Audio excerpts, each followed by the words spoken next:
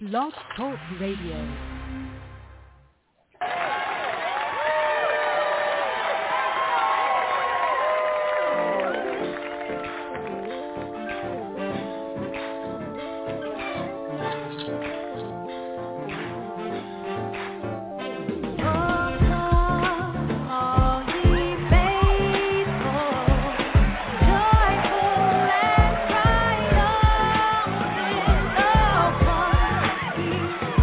Oh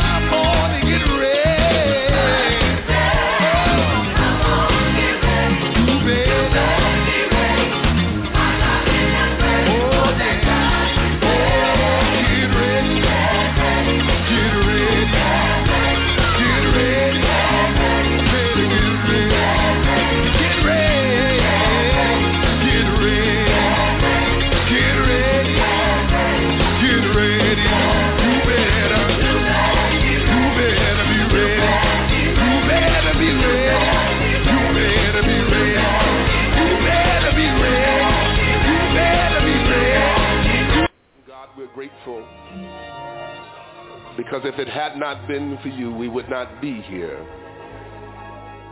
We opened our eyes this morning, God, because you gave us the strength to open our eyes. We were able to rise because you gave us strength in our limbs and the facilities of our body. We were able to get here, God, because you blessed us and brought us the way of safety and did not allow harm to come to us, Lord. We're grateful to again come into your presence because we know where the Spirit of the Lord is, there is liberty. And as we come before you today, have your way, Lord. Let flesh be crucified that you might be glorified, that your people might be edified in the name of Jesus. For God, in you is life. And that's what we seek, God, life. Eternal life, God. We pray, oh God, today that you will touch every person that have come seeking you, Lord. Bind the hand of the devil, God. Rebuke the hand of the enemy, Lord. God, let your anointing that resonates in this place even now. God, let there be an outpouring on your people. We need you, God, to take us to another level in you, Lord. God, we're faced with demonic forces, God. Evil spirits have come up against us, Lord, and we need to be fortified with your power. God, we can't make it on our own strength, God. We don't have enough to stand on, Lord. But we know, God, that your joy is our strength. Fill us up on today in the name of Jesus. Somebody have come this morning burdened down, God, with the issues of life, God. Somebody, God, is in the battle of their life. Somebody's, God, fighting in their mind and in their spirit, Lord, where the devil have come in to war against them, Lord. But we thank you, God, because we know greater are you that's within us than he that is within this world, God. We know, God, that you are a deliverer, Lord, that you're the same yesterday, today, and forever. And you're no short of your promise, Lord, and you're able to deliver us, Lord. Touch us on today, Lord. We need you like never before. Fill us up with the Holy Ghost, God, and give us a refilling, Lord, that when we leave here today, Lord, we can leave with your anointing, Lord, that as we meet men and women, boys and girls, they might be converted to know who you are, Lord. In the mighty name of Jesus we pray. We thank you because you are a healer. You're the God that healeth thee, and healing is in your wings, and you're able to touch our feeble bodies. You're able to save our troubled souls, and in the name of Jesus, bind every demon, Lord, every demonic force, Lord, God, that comes to keep us in the same place, Lord. We're willing, God, to surrender and say yes to your will, Lord. We're willing to turn our lives, God, over into your hands, Lord, because we come to the place, God, where we realize like never before, we need you, Jesus. More than anything we know, we need you, Jesus. While men are trying to find, God, solutions to this chaotic world, God, we're looking to you, Lord, because we know for every right desire, there is an answer. And Jesus, you're that answer. There's no need for us, God, to turn hither or thither, Lord. We need but to look for you, Lord, because you're the answer, God, for our troubled lives, Lord. Touch on the day, God. Break every yoke, oh God. Save on the day, God. Deliver on the day, God. Jesus, we need you, Lord. We need you, Jesus. We need you, Jesus. We're crying out to you, Lord. We know that you're able to save our souls. We know that you're able, God, to heal our bodies, Jesus. We know that you're able, God, to turn our situations around. Jesus, no other help we know. No other help we know. No other help we know, God. You're able, Jesus, to deliver our children. You're able, Jesus, to save the unsaved husband.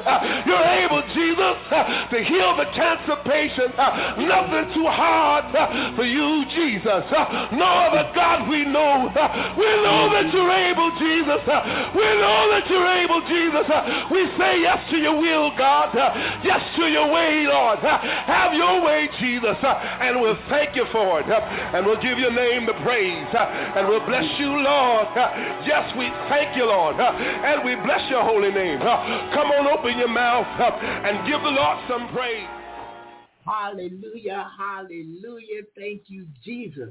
Hallelujah. Praise the Lord, everybody.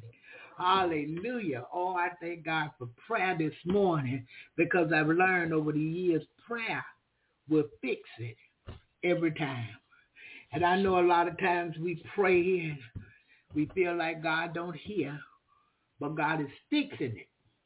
Whether he fix it in the way that you want it done, or whether you get no answer or he don't move, he yet fixed it for you. Hallelujah. We just got to learn. He hear us the first time we pray. I don't care when it is, God hears. But his eyes are in every place. This is what the scripture says now. And he's beholding the evil and the good. So he hear us the first time.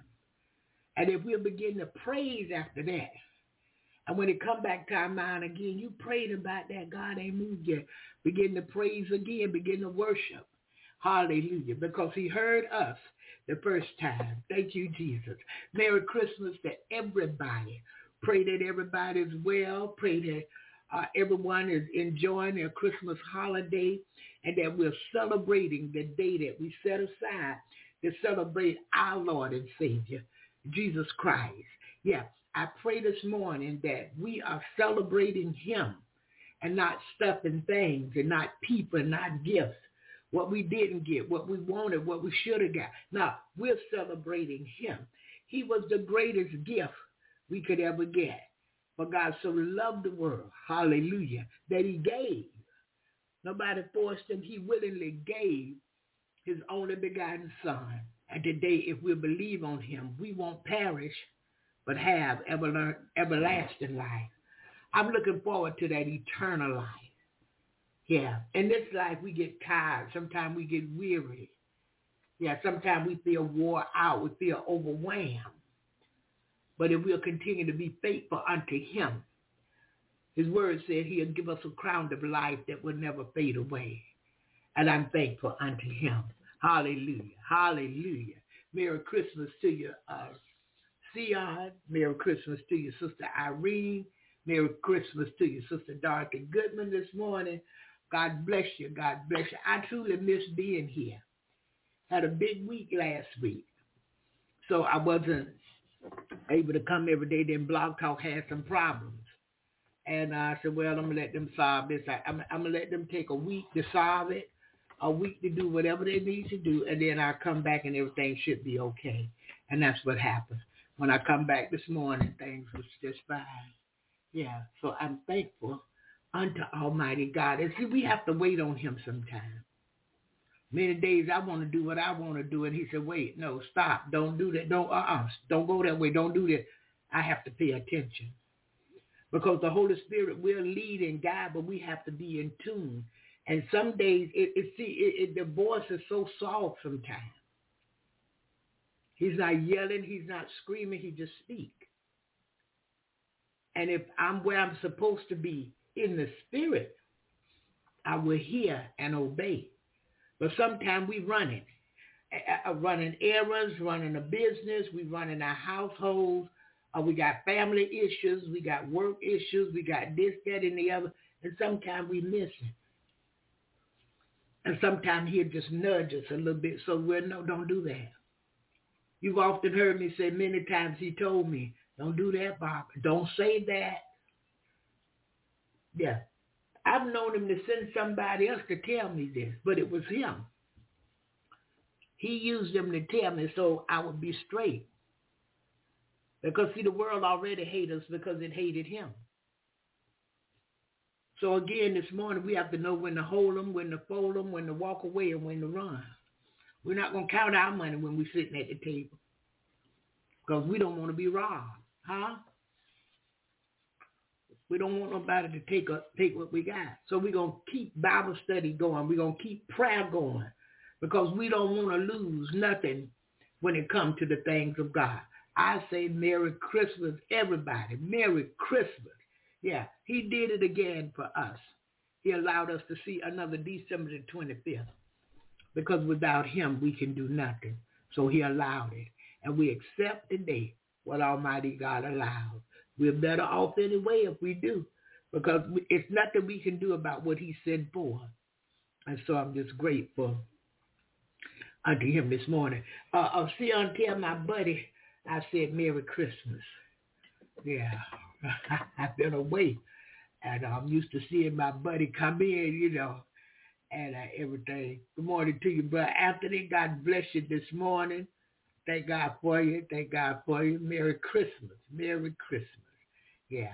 And so I'm thankful. My goddaughter, Laura. God, Mama, you go. Yeah, I'm going to be on there Monday, Laura. I'm going to do a Christmas show Monday, Laura. Brother Jermaine, you're on next week. I said, yeah, but matter of fact, I'm doing a Christmas show on Monday. Yeah. He said, well, I was just checking in with you. Yeah, well, let him snore on, let him snore on, because anytime we can sleep in, let's go on and sleep in. Yeah, let him snore right on. He's good. He's good. That's my buddy. Uh-huh. Yes, sir. So I'm thankful. I'm reflecting back. Anybody remember the old Christmas you used to have that's different from now? Now, the modern day, modern things, some things are good. I cannot lie. Some things are good. Some things are better. But then there are some things that has gone too far. Yeah. And it didn't really need to go that far. But I thank God this morning that he blessed us with a memory that we can go back and remember things.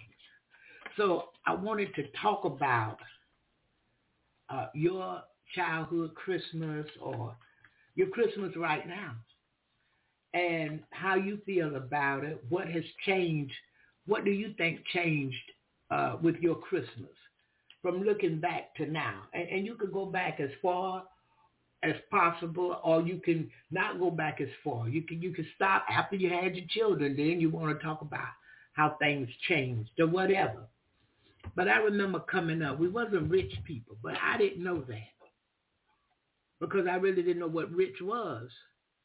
And I just thought we were people who had food and, I got clothes and my dad showed us a lot of love. My mom showed us a lot of love. She could cook and, it's love in cooking, and I didn't have to become an adult to learn that when this woman cooked a Christmas dinner,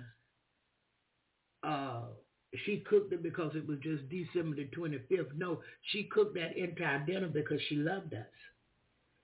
And she wanted us to be happy. And she did her absolute best because she wanted it to taste really good. So I remember, a childhood Christmas. I remember sometime we didn't get nothing. I got to be honest. I'm looking back, reflecting back the other day, and I got to see that.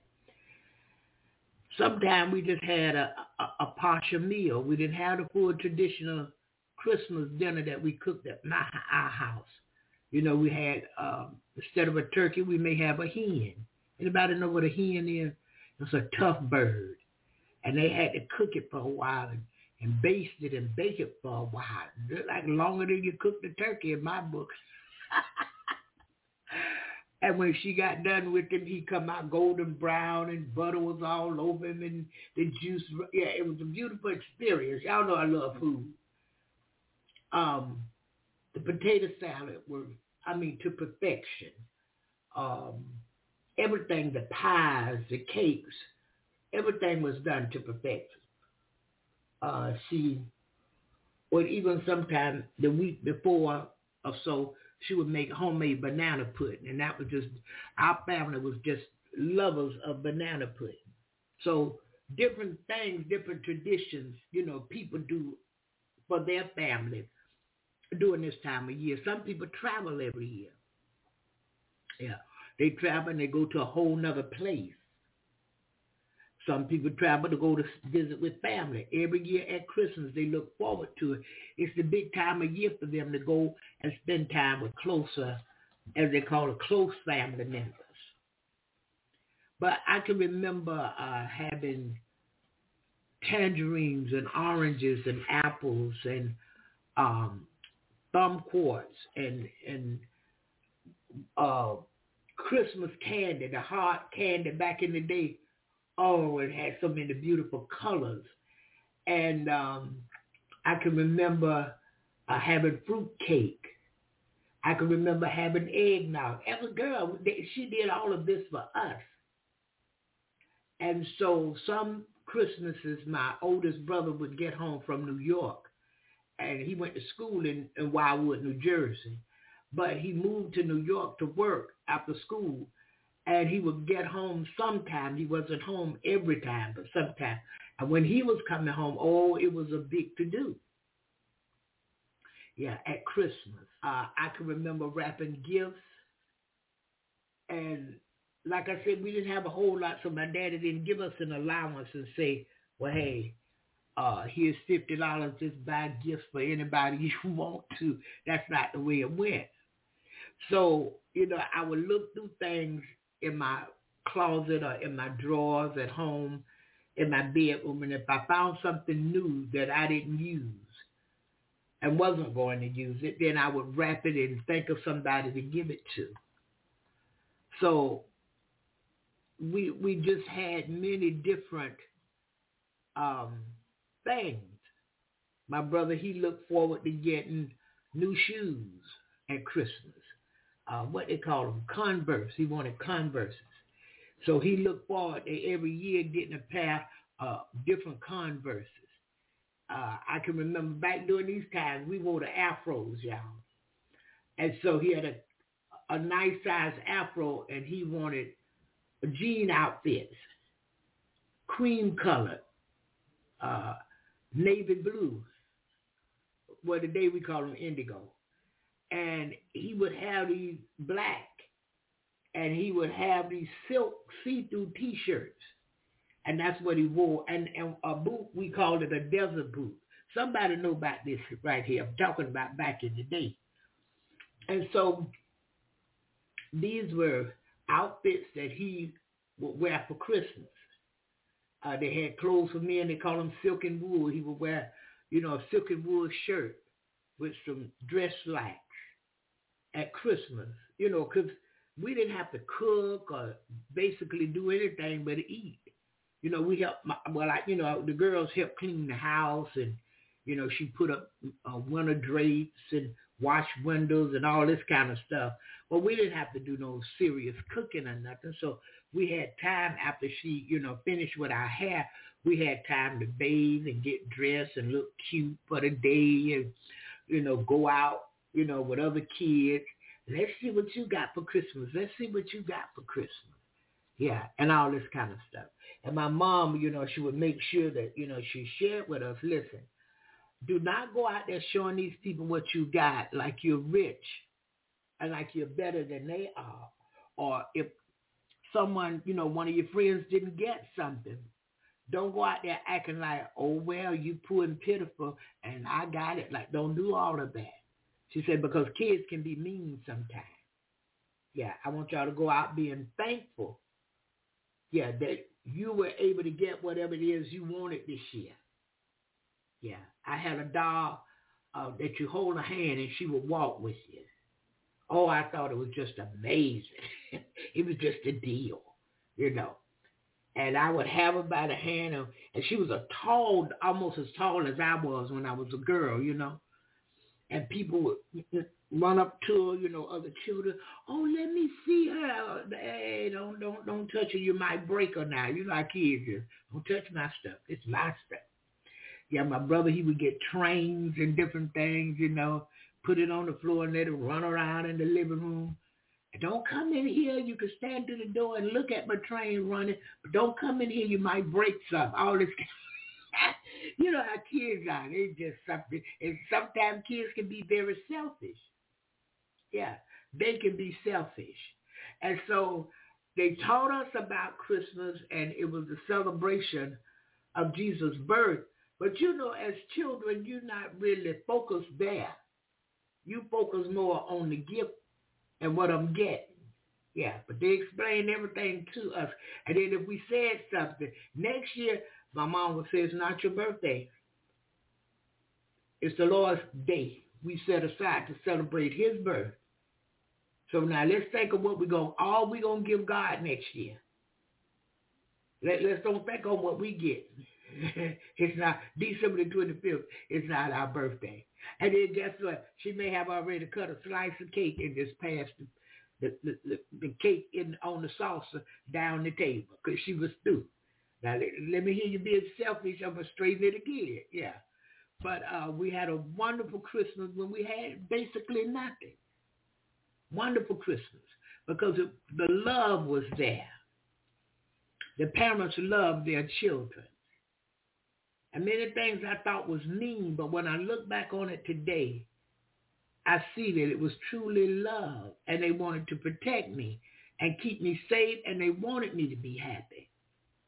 But during that time, I couldn't see that. Mean old people. I'm going to do what I want to do.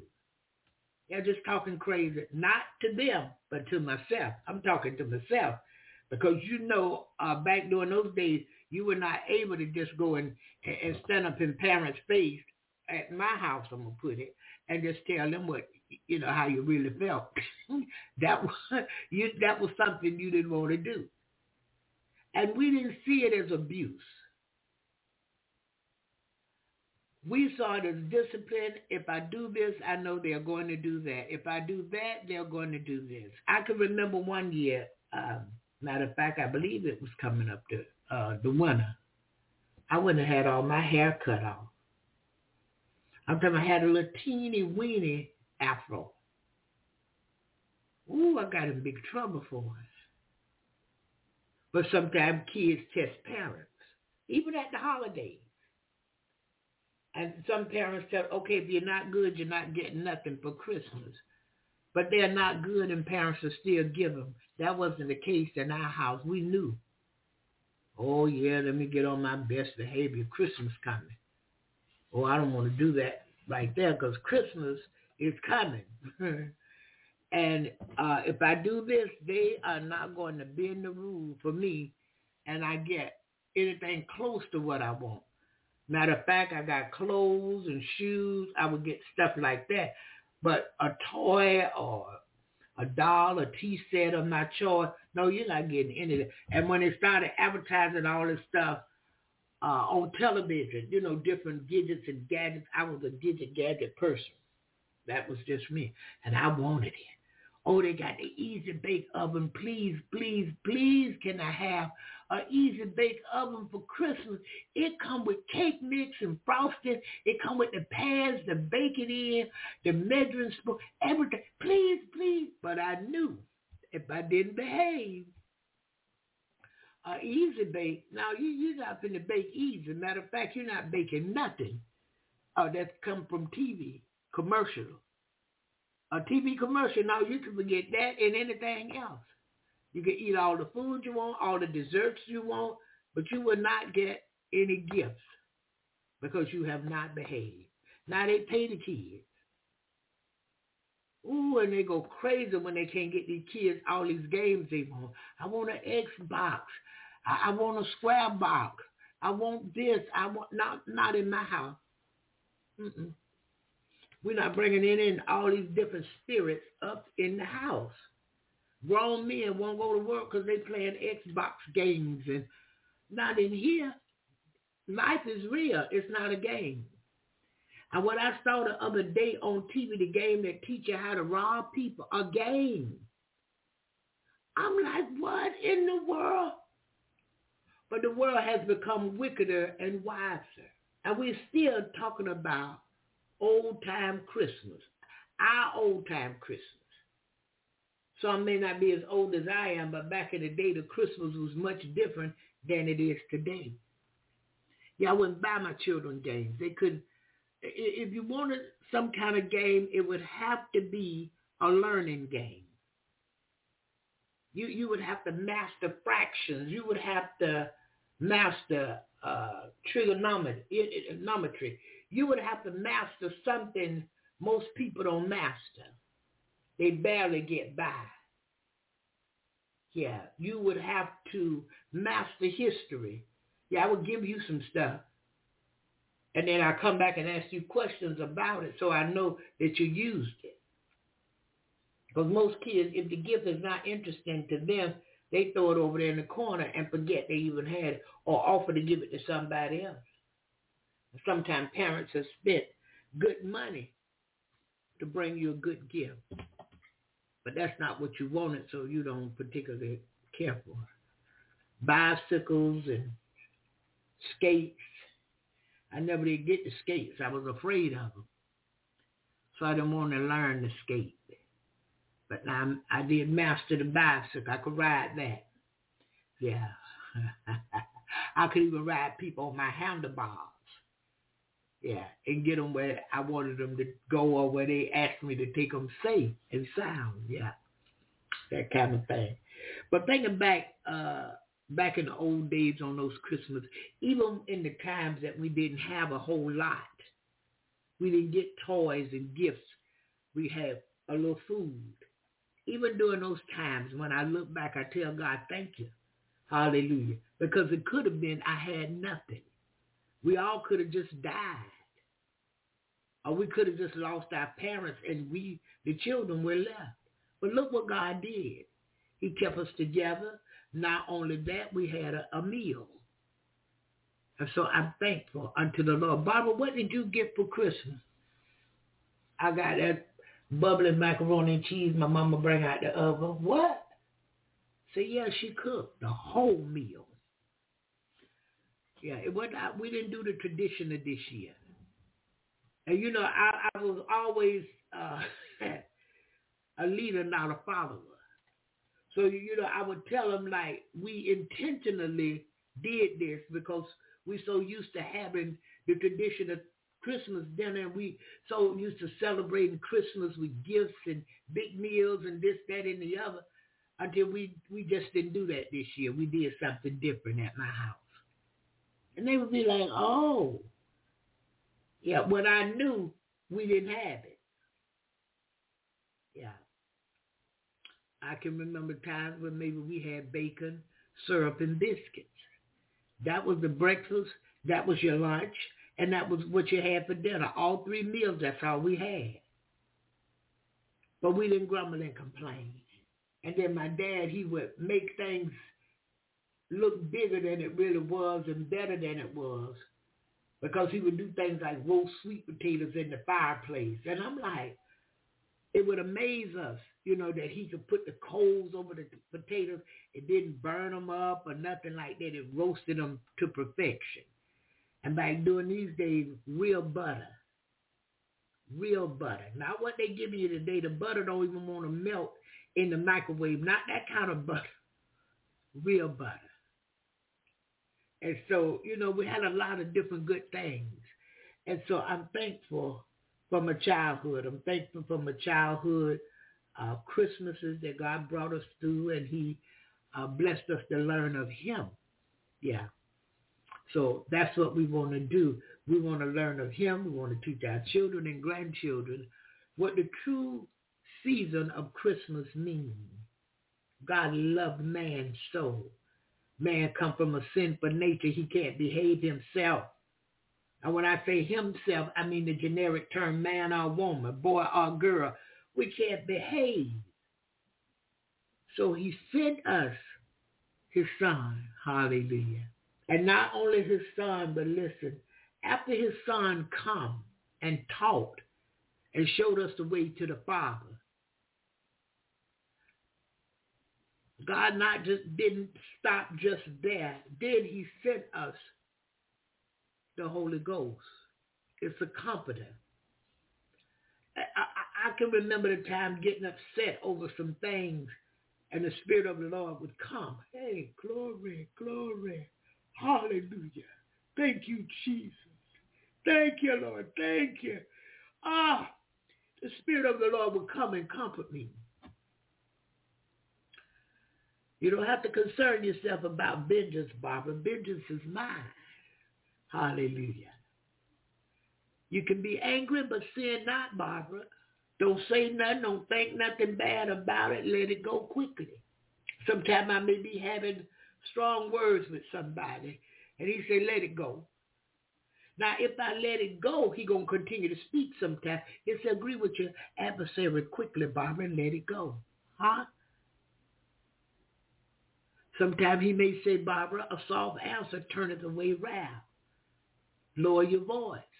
Calm down. Speak softly to this person. And when it's all said and done, we agreed to, and the person will say something like this, this is what I was trying to get you to understand. I said to myself, really? That's not what I heard. But the Spirit of God moved. So it turned out better. Hallelujah. He so loved us.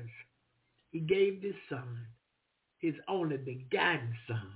Again, if we believe on that son, we won't perish, but have everlasting life. And so I'm learning now, I take it to the Father.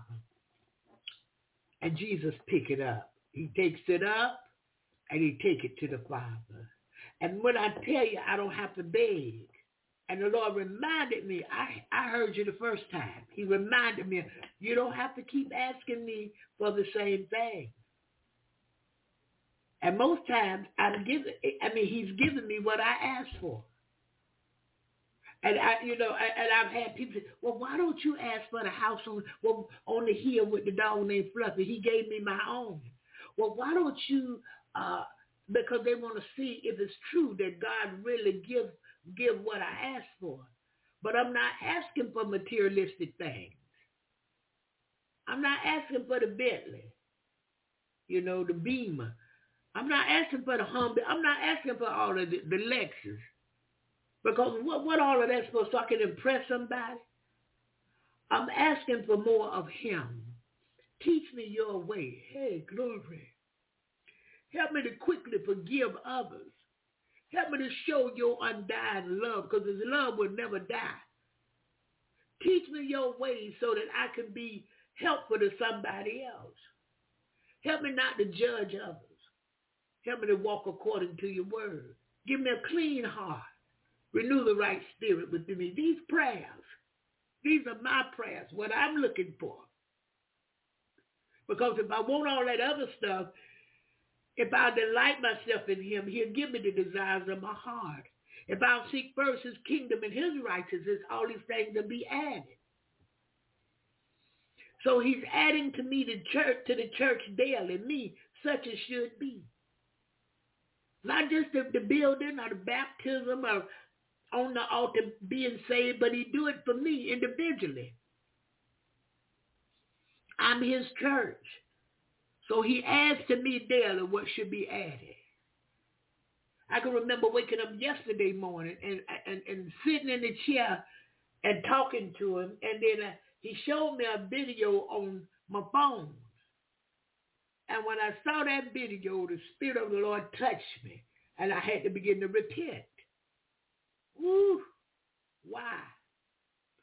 He began to show me. Got to be careful.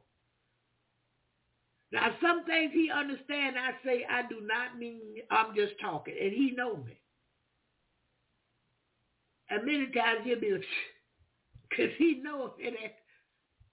But when that thing comes from my heart, hey, wait a minute now, Barbara, yeah. But it's the job of the Holy Ghost. It's the Holy Spirit job. And if we allow him to do his job, we will be all right in Jesus' name. Now, I don't walk around all day long, Jesus, Jesus, Jesus, Jesus, Jesus. Not all day long and all night long. Jesus, Jesus, Jesus,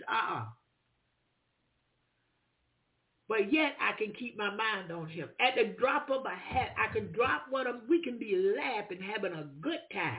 I hear him speak. I drop that right there and go to looking because I'm going to obey. I'm going to do what he said. Sometimes he said, just be quiet. And I'm going to tell y'all, God is faithful. Hey, thank you, Jesus. God is faithful. When I tell you it's time of celebration, not because of what we got, not because of who came. I have friends I've known over 20 years. I love them. They love me. And anytime we can get together, they come. And if I ask them, I asked her, I said, listen, I said, well, what would it take to get you here for a certain holiday? She said, an invitation. Oh, that tickled me right quick. What is you talking about? Did you invite me? Did you ask me to come? You didn't ask me to come. I don't need you helping me to come. God gonna see to that. You just ask me to come and I'll come. God is faithful to us. And he's looking for us to be faithful unto him. Again, he said it. I didn't say it now. You can hold it against me. But I wasn't there when he inspired man to write it again this morning. But I believe it. We can ask him, and knowing he heard us the first time. Ask him and then trust him. Ask him and believe. Ask him and let go. Ask him and have the patience to wait on him. He's doing it. Because this morning God has spiritual blessings with our name on it. Not just materialistic things, because we chase after foolishness. But I learned to be careful with my money. I'm just not spending it on anything and any old body either. I'm learning to hold on. And I noticed, y'all, that Shantae noticed. Shantae noticed it. I'm not guilty of spending money like she probably thought I was. I seen her looking at me one day. What, Mama? Yeah. Because the Lord lead and guide in all things if you will allow him to.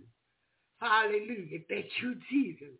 I said, now I hope she don't think I'm rich or something now and cut the financial blessings off, because y'all know she'll take care of Mama. Oh, yes, ma'am, and yes, sir. But I seen her looking like,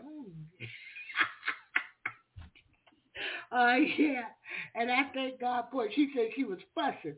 Oh, goodness, I done come home. And she got this here and she got that. I want it like this, and this not the way it should be. But then the Lord showed her, oh, you going to get angry because I'm blessing your mama? You angry because she blessed? She said she had to back up and repent. Yeah, y'all forgive me for laughing, but it's funny because I know her. But I thank God that he is able, even through his word. And I'm telling you, he speaks to all of us. But maybe we're just not accustomed to opening those spiritual ears so we can hear what the Spirit have to say to us, the church. God speaks to all of us. It don't make me something big and the whoop-de-doo because God speak to me, even the gift. Because he gave me many gifts. He gave me the gift of giving, the gift of love, the gift of caring. Ooh, and that gift of giving. People chase after the gift of prophecy. I know y'all heard me say this many times. They chase after the prophets, the seers. Oh, they hear from God. They chase after these people. But if you became a giver, a true giver from your heart, honey, the blessings would overtake you. You wouldn't have to chase the prophet or prophetess down, praying and hoping they got a word for you. He gave us 66 books of his word. If we can study it and apply what we study, the lesson he give us, apply that to our everyday life and be a cheerful giver. God will bless you beyond your wildest imagination. I have gone in to take a test and prayed the prayer of faith. Because I was a cheerful giver, I feel the Spirit of the Lord moving for you this morning. Hallelujah, Jesus. Oh, thank you, Lord. Thank you. Thank you for this day. Thank you for all you've done already. Father, you woke us up, clothed in our right minds.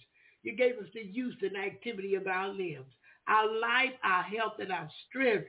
We're grateful unto you in this moment of celebration unto you. Father, we want to talk of your wondrous works. Make known your deeds among the people. For God, you so loved us, Jehovah, that you sent this Son.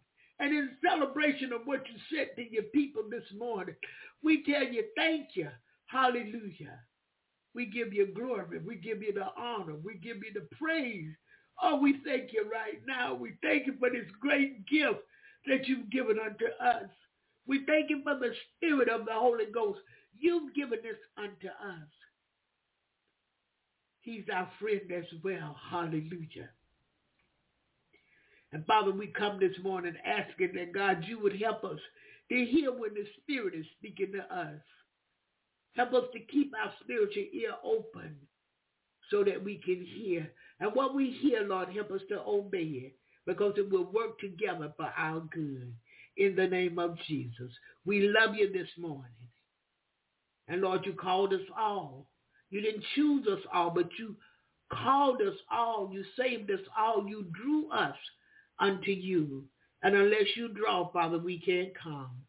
Oh, we thank you this morning. We give you an offering of thanksgiving. We give you an offering of praise. We give you an offering of worship this morning.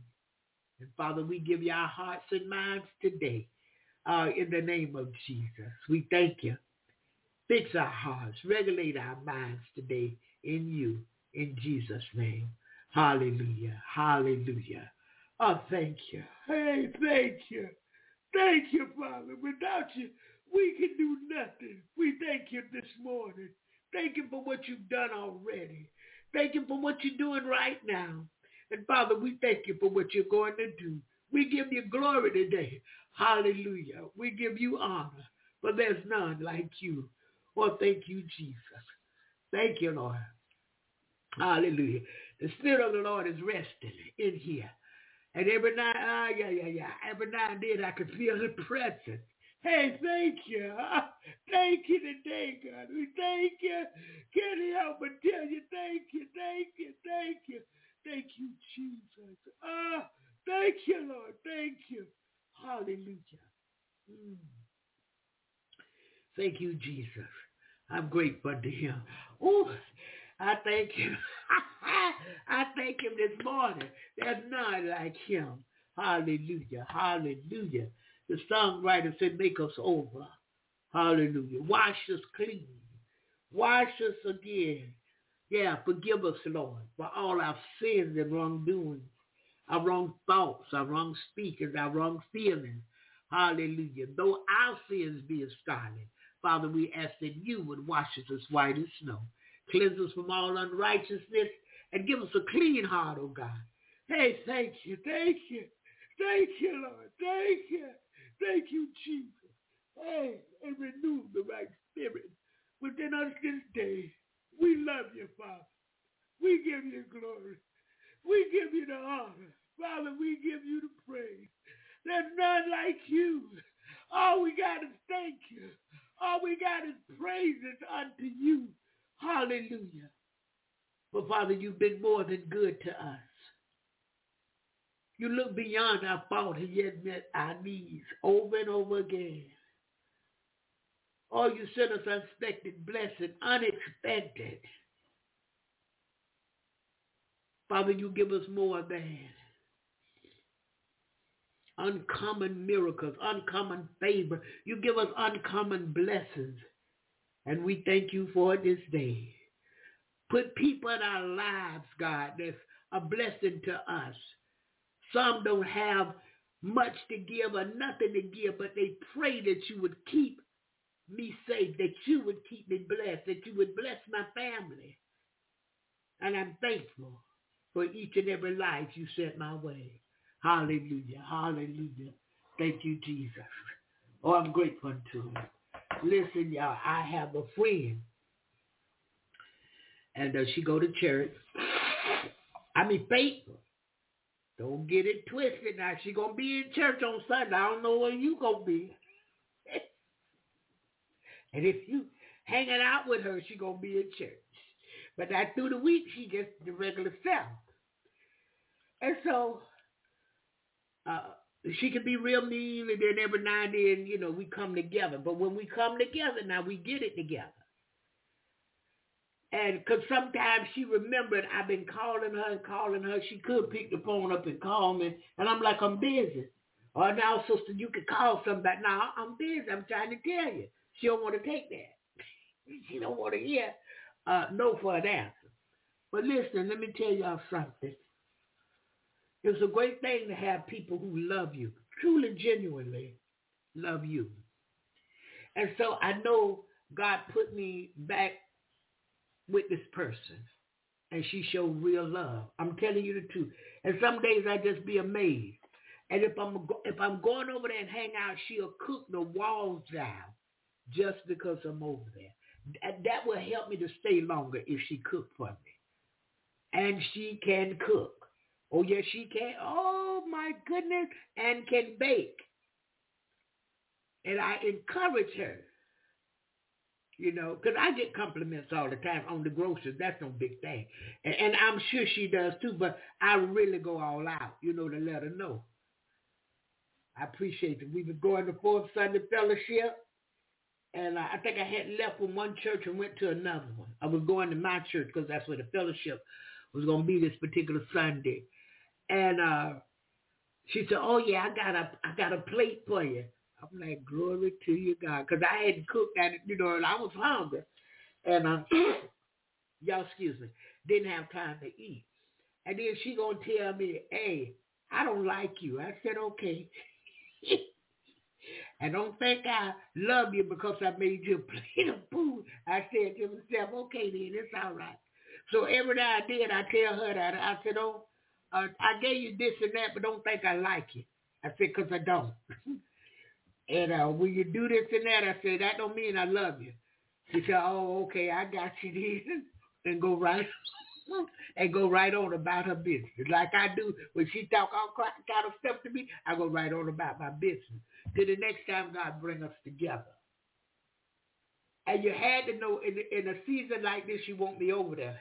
Come on by, swing on through. I said, I'm going to try to swing on through tomorrow, but I have guests. I have this, I have that I'm doing. I'm cooking. Yeah, but still just swing on through. Because if I swing through now, she going to fix it. I don't need all that food. What did you give me? I got plenty. Take this with you. Yeah. Well, you can freeze this and have this for later. A friend, a good friend. Anybody know what that is? We don't hang together every day. We don't see each other all the time. But when God brings us together, it's a good time. And I know how to make her laugh. Oh, I have her rolling on that phone. Because everybody can't make her laugh because people make her sick, she said. Oh, they just make me sick. I said, oh, goodness. But I've known her a lot of years. And most people I deal with, I've known them for a while now. Yeah, Irene. Irene been coming a while. Thank you, too, Irene. I've been busy cooking for 3 days, so thank you so much. Sister Dr. Goodman. I've known Doc a few years now. More than a few. Yeah. Doc came and listened one time and kept coming. And told me one day, I don't know how I found you. I know how you found me. God sent you. She was coming up to retirement not too long after that. And she told me about her retirement and everything. She just liked me from the jump, as they say, from the beginning. So I'm thankful unto the Lord. Introduced me to the daughter, the granddaughter, and her husband. And we all became a wonderful family and a wonderful set of friends. And I favored her daughter's husband, her son-in-law. She favored much more than I do. Oh, he can do no wrong in her eyes. And he became my buddy. He's a very likable man, very humble, very nice, very kind, can fix basically anything. He don't talk a lot, but when he do, he got something to say. And he loved the Lord, and that's a beautiful thing, my buddy. Yeah, that's Pastor David. That's what I'm talking about, y'all. And he be on here talking, and she be telling me, oh, look at my baby. Oh, listen to my honey. I said to myself, that's your baby, honey. That's my buddy. And I hear what he said, and it blesses me. And God has sent him to give me well wishes in the spirit. As he talking, the Spirit of the Lord fell. And I went off into praise, and it blessed me. Because see, when the praises go up, the blessings of God is coming down. And if you're not ashamed to praise him, then go ahead and praise him. And watch what he does. Watch the blessings flow. Yeah, sometimes it's in the praise. Sometimes it's in the worship. Yeah, I've come out of a trial through the praise and through the worship. We're going to do something early this morning. God bless you, Brother Anthony. God bless you this morning. And I think my goddaughter Laura coming through. Yeah, from Philadelphia. Beautiful, just beautiful for no reason. Hey, Godmama, with that northern accent. Yeah. Godmama, you doing the show tomorrow? I'll be right here. Yeah, if she don't hear from me, she going to say something to me that makes sure I'm all right. Yeah, I love that Laura and Mr. Mason and Miss Deborah and the other children. I think she got 2 more boys, if I'm not mistaken. And we keep them in prayer, keep them lifted up before the Lord. Intercessors, I'm going to ask y'all to pray for Albania. Well, just say Ivy, Gallo, Nikki, and Miss Virginia. I'm going to ask y'all to keep them lifted in prayer and ask the Lord to touch and heal in Jesus' name. They say I got the baddest intercessors that ever prayed. I think y'all need to stop. They like, oh, them intercessors, they no joke. No, they're not. Yeah, they pray day and night. And as soon as I drop a request to them, they get on it. Yeah, one might be slow, but the other one will pick it right up. And then all on Facebook, these intercessors, they come together and they begin to pray. One lady said, well, how can I do it? You can't get in touch with them. They were assigned to me. Yeah, pray for yours. Just pray. God will give you some. These were assigned to me. And I thank God for them. I thank God that when they pray, not only he hear, but he answer. Yeah, even my goddaughter Laura is an intercessor. Yeah. That's my God mama. Like, oh my goodness. I said, hey God baby, hey God mama. I said, oh wow. Yeah. And she love her God mama, and I thank God for Laura. And don't let her get 50 cents, because she gonna make sure mama at least get a nickel or a dime out to 50 something. $5 a quarter, something. Yeah, that's the way she rolls. And so I thank God for her. Hallelujah. Again, Merry Christmas to everybody. We're doing a Christmas show of 2023, and I'm talking about many different things and sharing different testimonies. And as the Spirit of the Lord come upon them, I got to praise him. I can't help myself. Yeah, I got to let go and let him have his way. And he deserved the praise. Hallelujah. Yes, he does. Listen, this morning, if you have a testimony and you want to share, feel free to press that number 1 and come in. Today you can call 619-639-4609. Again, the number is 619. That's the area code. 639, first 3 numbers, 4609, last 4 numbers. Call that number, press the number 1, and come in. Because I know some people just sit back and listen.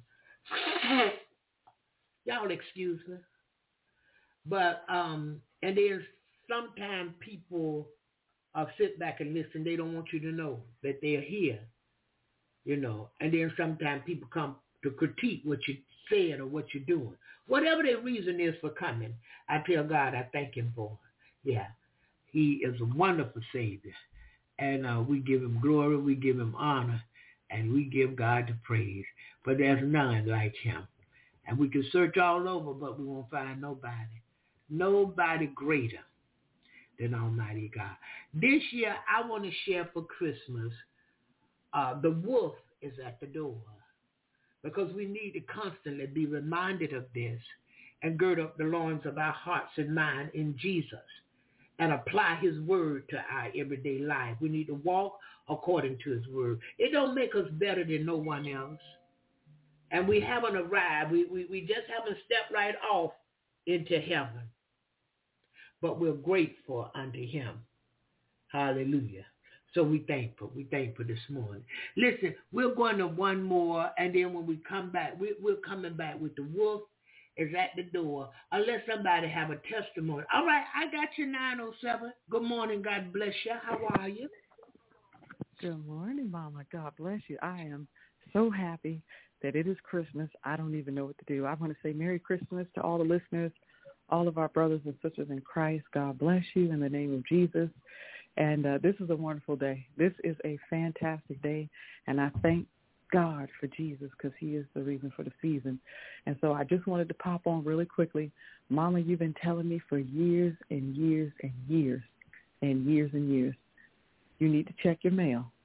stop going so long without checking your mail. You need to check your mail.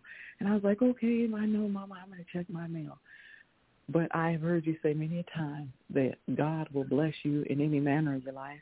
You never know the method, but just be open to it. And so the other day, I was checking my mail, and, I was ashamed to come and tell you, Mama, but I was checking my mail, and it's a great testimony unto the Lord that he is a way maker. He is a miracle maker, a way maker.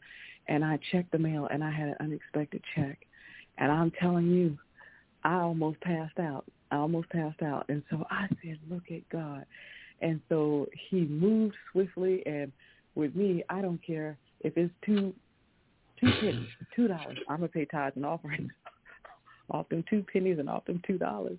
And so I was blessed to be able to pay tithes and offerings off of the first fruit of every increase, everything, with my time, with that unexpected check.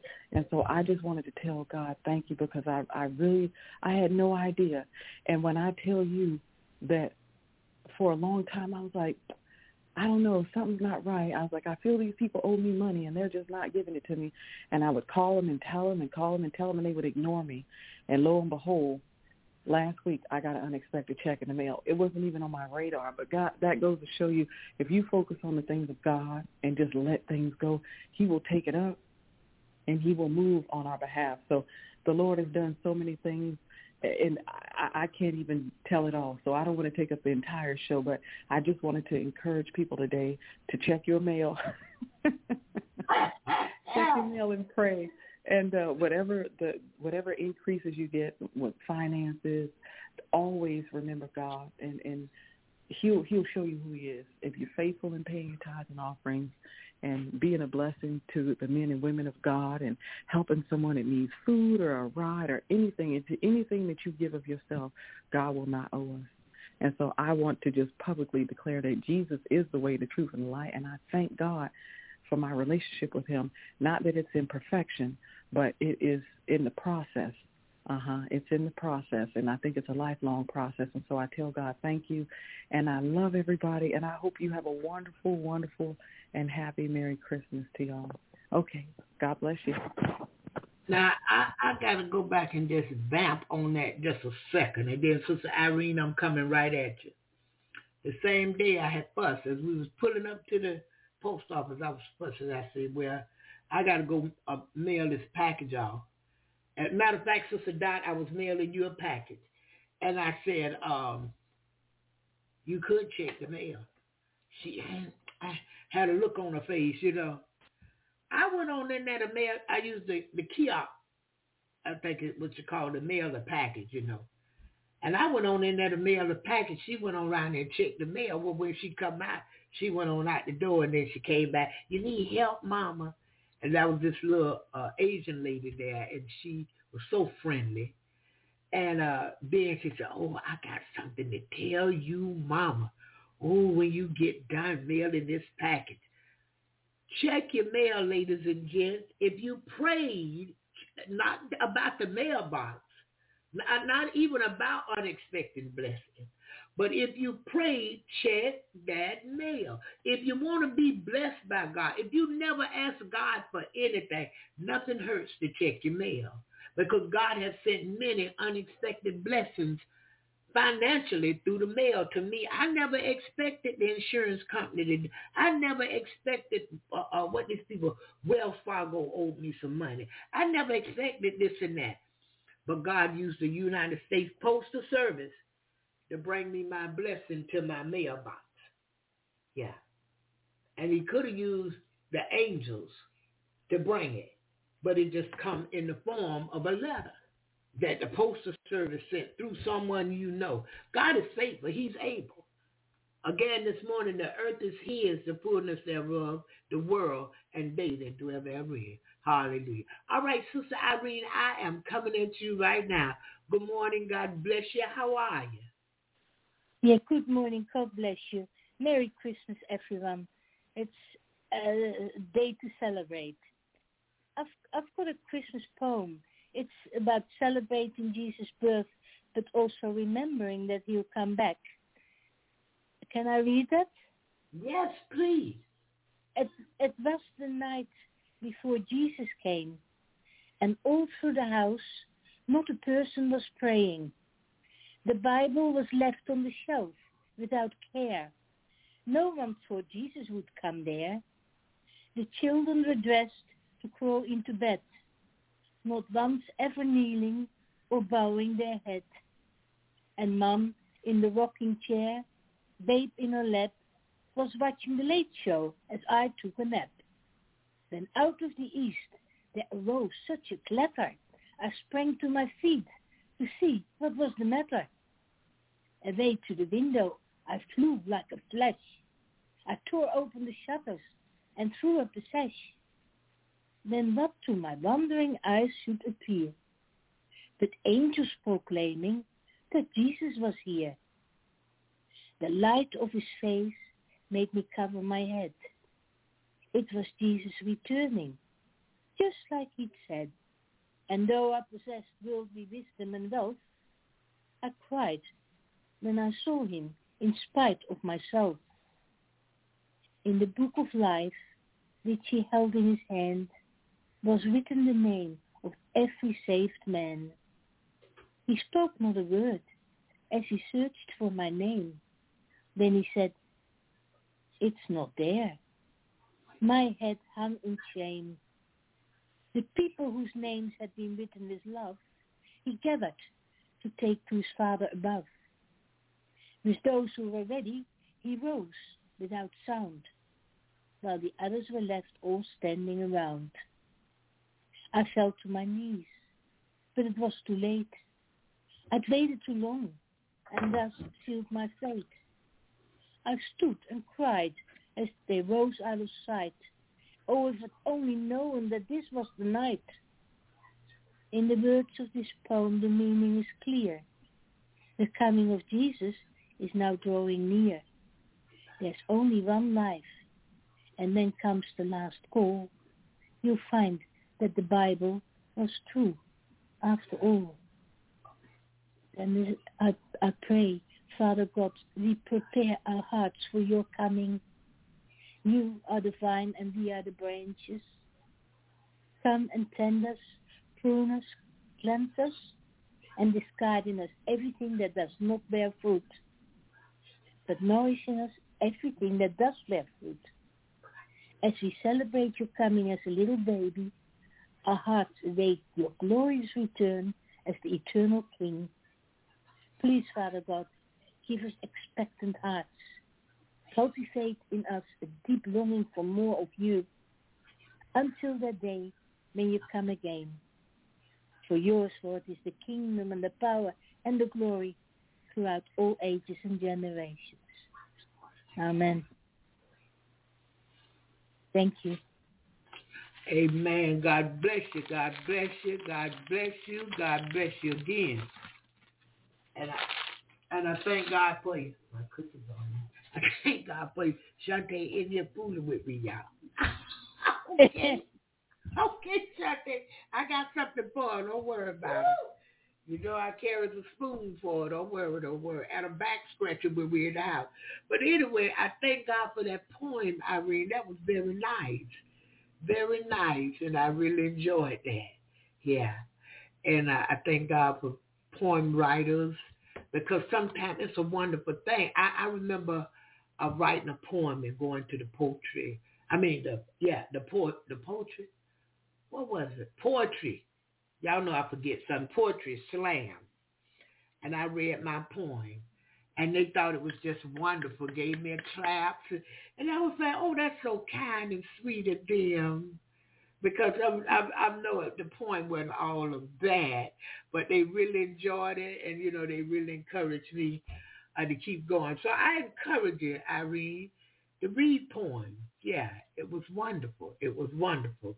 So, yeah, the studio is open at any time. You can press that number 1 and come in. We're just moving right along this morning. And I wanted to go to this song, and when we come back, we're still coming back to talk about Christmas celebration 2023 and the old time back in the day, how you celebrated your Christmas as a child, or as an adult, or once you had children, how did you do your Christmas with your children? And what's the difference you see in that and today, or when you was a child and today? Yeah, it don't make a difference where you start. Yeah, how far back you go, or how, soon, it makes no difference. Just share what you feel. We're going to do.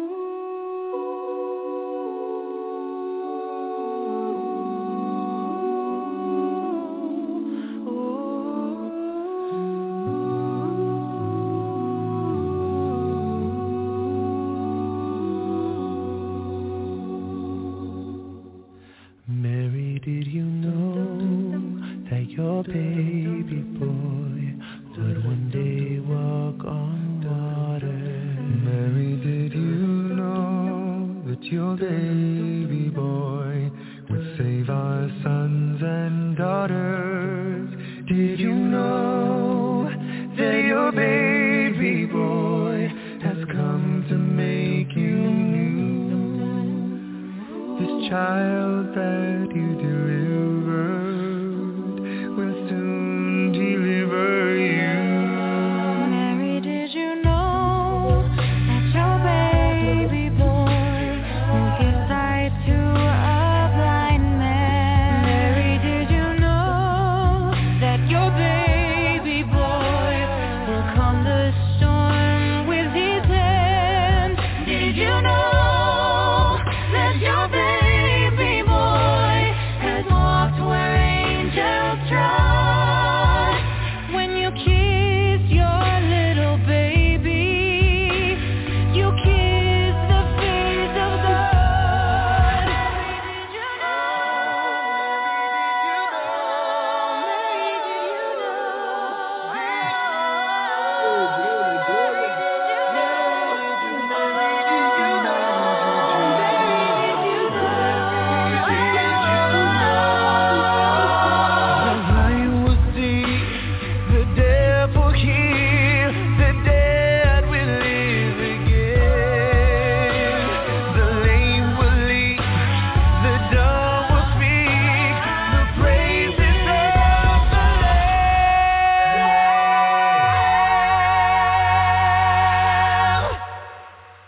Mary, did you know that your baby boy is Lord of all creation?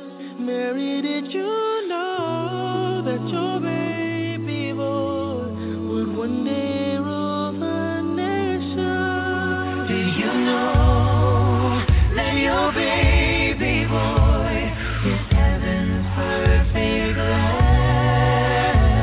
That sleeping child you're holding is the great I am. Did you know?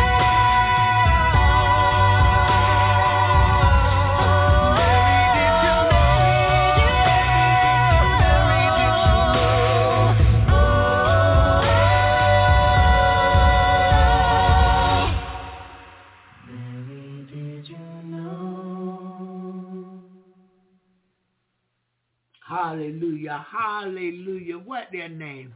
Pentonics, I think is the name.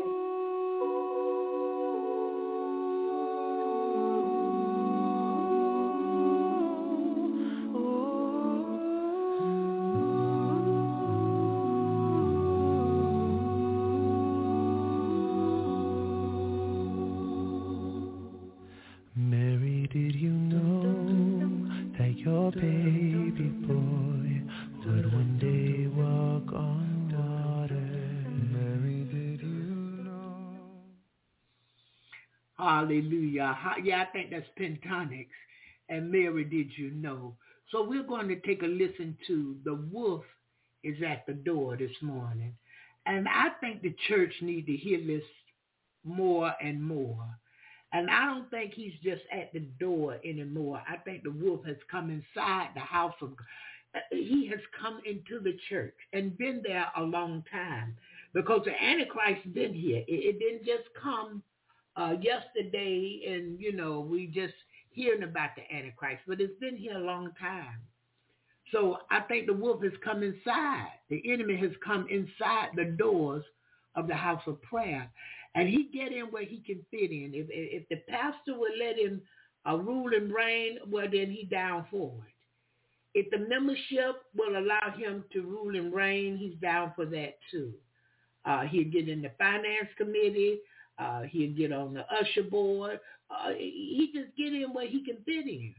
Wherever people will allow him to be, this is where he will come. He'll come into your home. He will use your children. Yeah, he's that kind. And the sad part about it is we don't watch as well as pray. And we don't do things that we can do. But what we do is we looking for God to do it all. He said, delight yourself in him. He'll give you the desire. We don't want to delight. I'm watching my favorite show. That kind of delight in him right now. I'm not going in no prayer closet praying. I'm going to watch Sisters or whatever Tyler Perry put together. I'm not going to pray. I'm not going to take this extra hour I got and study. I'm going to find something to do. I've heard people say that, I got to find something to do. No, you don't. You got plenty to do. It takes more than running to the building to the church. It takes more than that. We are the church. We're the walking church. We walk around and represent God daily, those that he has drawn to him. Those that say, I'm a believer, I'm a Christian, I'm a child of God. I'm the saint, of God. Come on, saints, yeah. We got stuff we need to be doing, and we need to study and apply that word. Yeah, the songwriter said, I've had some good days. I've had some hills to climb. I've had some weary days and some sleepless nights. But when I look around in my early morning voice and I think things over, all of my good days, hallelujah, outweigh my bad days. I won't complain. Now that's what he said. He said, God has been good to me. He didn't say man, the job, the supervisor. He's been good to me, God Goodman. Better than this old world or anyone else could ever be. God's been so good to me. Look what he did. He dried all of my tears away. Anybody ever cried? It didn't have to be late night. You cried leaving the job when they fired you. Huh? You cried when you couldn't be approved by credit to get this. Anybody ever cried because they hurt your feelings? Somebody said, your husband left home, he hurt. Your wife left, all of my tears away. But look what he did. In spite of all of that, turn my midnight into day. Ooh, December the 25th, 2023. I just want to say thank you, Lord. Hallelujah. I won't complain. Hallelujah. We need not complain. We need not fret. Take your burdens to the Lord and leave them there with him. Don't go and pray and take it back with you now. He heard you the first time. Leave your burdens over there. Pray the prayer of faith and let it go. But now if you can't pray the prayer of faith, you're better off. Just keep sitting around thinking about it. Keep sitting around worrying with it. Keep sitting around being over concerned about it.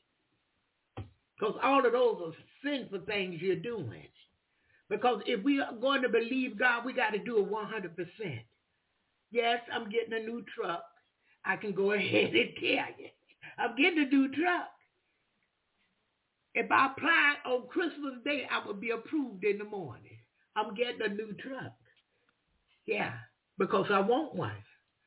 I don't need a BMW, but I'm going to tell you, I saw that Cadillac. That SUV Cadillac, and I want it. But I prefer a Toyota. So that may be what I get. I made this going to get me a 2024 Toyota RAV4. Yeah, that's what I liked. I would like to drive on it now. It's a little cut rough, but I like it. And it's like that because you can go up in bushes and, up a mountain and all of that, but God is faithful. You see? I've been holding, waiting. Okay, Lord, give me the approval, because if you give it to me, you got to make the payments. I can't. If you give it to me. Yeah. I feel the Spirit of the Lord this morning in a special way for all of us, because, I don't believe he's just going to bless me and not bless you. I believe he's going to bless us all. Hallelujah. Hallelujah. Thank you, Jesus. I see you getting around a little bit more, but I'm going to need you to take it easy. Don't try to do too much too quick. But I see you going further, doing more things. Yeah, enjoying yourself. Because he gave us a life and we can enjoy this life. And I'm thankful unto him. Hallelujah. Thank you, Jesus. All right, let's go to the wolf is at the door and take a listen. And when we come back, we're going to come back with the studio open. Y'all come in and say something. It's Christmas. We say Merry Christmas, but do we really mean it? Yeah. So if we really mean it, let's don't just sit back and let everybody else do what they want to do. Let's be a part of it. Hallelujah. If you don't do nothing, say, good morning, Miss Barbara, or good morning, everybody. And that's all I wanted to say, is just Merry Christmas to everybody. Yeah, that's good enough right there. But we're going in with the wolf is at the door. My message is entitled, The Wolf is at the Door. The wolf is at the door. Father, I thank you, God. I thank you, Lord, for your word. It's a lamp for our feet and a light for our path. I thank you, Lord, for the indwelling presence of your Holy Spirit that gives us new hearts, Lord, so that we can stretch out beyond our limitations and be ambassadors of you and your word to all who can still hear. I thank you, Lord, for the anointing of your Spirit. I thank you for courage and compassion today, God, to speak things that need to be spoken in this generation. Help us, Lord, as a church, never to back away from truth. Help us to go forward and let it fall where it may. And we thank you for it in Jesus' name. The wolf is at the door. Isaiah chapter 53. Prophet Isaiah says these words, who has believed our report? Beginning at verse 1. And to whom has the arm of the Lord been revealed? For he shall grow up before him as a tender plant, as a root out of dry ground. He has no form or comeliness, and when we see him, there is no beauty that we should desire him. He is despised and rejected by men, a man of sorrows and acquainted with grief. And we hid, as it were, our faces from him. He was despised, and we did not esteem him. Surely he's borne our griefs and carried our sorrows. Yet we did esteem him stricken, smitten by God, and afflicted. But he was wounded for our transgressions. He was bruised for our iniquities, and the chastisement of our peace was upon him. Mm-hmm. And by his stripes we are healed. Amen. All we like sheep have gone astray, and we've turned everyone to his own way. And the Lord has laid on him the iniquity of us all. You know, it's so important before we even begin to look at this passage of Scripture to understand that it was a religious system that crucified Christ. Mm-hmm. You know, we understand that the Roman authorities were the instruments of his death, but it was the religious order of the day, created by God's own people, that put the Son of God on a cross. There were leaders in that generation, and they had used their position over the people to garner titles for themselves. They had adorned themselves in righteous robes, as they saw it, and they loved to parade among the people, as Jesus said, and be called master, teacher, teacher, teacher in the marketplace. But Jesus himself came in a form that he did not take on this form of grandeur that men give to themselves. And also, too, they created a system of salvation that was much wider and much more inclusive than the one that God had given to us. Matter of fact, it was so narrow That Jesus said, I'm the way, the truth, and the life, and no one can come to the Father except through me. They were so offended when he challenged their religious system because they had created this wide door into eternal life and eternal bliss with God that doesn't exist. All kinds of people were coming into the temple defiled and going out defiled. They were living in manners and ways that the Bible clearly indicated would leave them excluded from the kingdom of God forever. And so in comes this man. He's not interested in their system. He's not trying to garner one of their titles. He's not doing things their way. The Bible says there was no beauty in him that we should desire him. He's not dressed in righteous robes. He's not got boxes on his forehead. He's not walking around with tassels on his arms. He's not parading like some rooster before the people, talking about how close to God he actually is. They despised him and rejected him because he challenged their religious system. They had created a system of redemption that did not exist. Do you understand? And that's the propensity of humankind. The original sin in the Garden of Eden is that we can be as God is. Remember, we can become judges of what's good and what's evil. And if you take that to its logical extension, we can start declaring things that are God forgives when he doesn't. We can start declaring behaviors righteous when they're not. We can start telling people they're going to heaven when they aren't. That is the grave, grave danger of religion, when humankind in its sin nature is allowed to take it and so twist it and so pervert it that it becomes something that God never intended it to be. Can you imagine sitting in a place as a professed or supposed believer in Christ only to end up at the throne of God one day to find out you've been outside the whole thing all along? What a tragedy that's going to be for so many. He was a man of sorrows and acquainted with grief. There was a heaviness in the heart of the Son of God as he looked on the people as sheep without a shepherd. But we hid our faces from him. He was despised, and we did not esteem him. And we are, of course, reliving this scripture again in great measure in our day. In many, many places, even where God's people are gathering, the word of God is despised. And we are now gravitating to fancy preachers who have opened the door real wide to people who are not going to heaven, giving them false peace when they're not at peace with God. The Apostle Paul said in 1 Corinthians 5:17, if anyone is in Christ, he or she is a new creation. The old things are what? Passed away.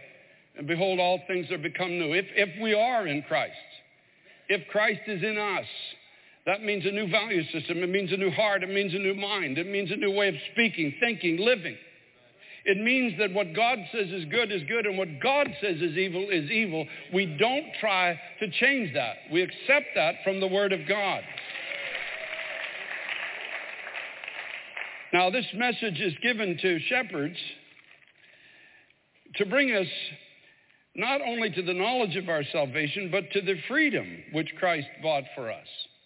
He was wounded for our transgressions. He was bruised for our iniquities. And by his beating, as it is, that he took on the cross, we are healed. The old things don't have power over us anymore unless we choose to let them. The old ways of living, speaking, thinking, doing are broken. And we become new creations in Christ. We are able to look back and say, thank God I'm not what I used to be. I'm not everything that I hope to be, but thank God I'm not what I used to be, and thank God I'm going to be one day what Christ is calling me to be. So there's this constant moving forward in the life of a genuine believer, leaving an old way of thinking, an old way of living, an old way of speaking, and moving to truth, even when it's painful. The book of Proverbs says a righteous person swears to their own hurt and doesn't change. In other words, I say I'm going to do this, and I do it because God's word says I should, even if it causes me pain. And I don't turn from it. Now, Paul was this kind of a shepherd. He didn't hold back, as I said earlier. This is what he said in Acts chapter 20, verses 26 to 31. He said, therefore I testify to you this day, I'm innocent of the blood of all men. In other words, and this is the cry of my heart, If anyone here today, hearing my voice, ends up in hell, let it not be my fault. Let it never be because I didn't declare to you the whole counsel of God, or I didn't warn you of something that had the power to drag you down into eternal darkness. For I have not shunned to declare to you the whole counsel of God. Therefore take heed to yourselves and to all the flock among which the Holy Spirit has made you overseers, to shepherd the church of God, which he purchased with his own blood. Paul says, for this I know, that after my departure, savage wolves will come in among you, not sparing the flock. Also from among yourselves men will rise up, speaking perverse things, to draw away the disciples after themselves.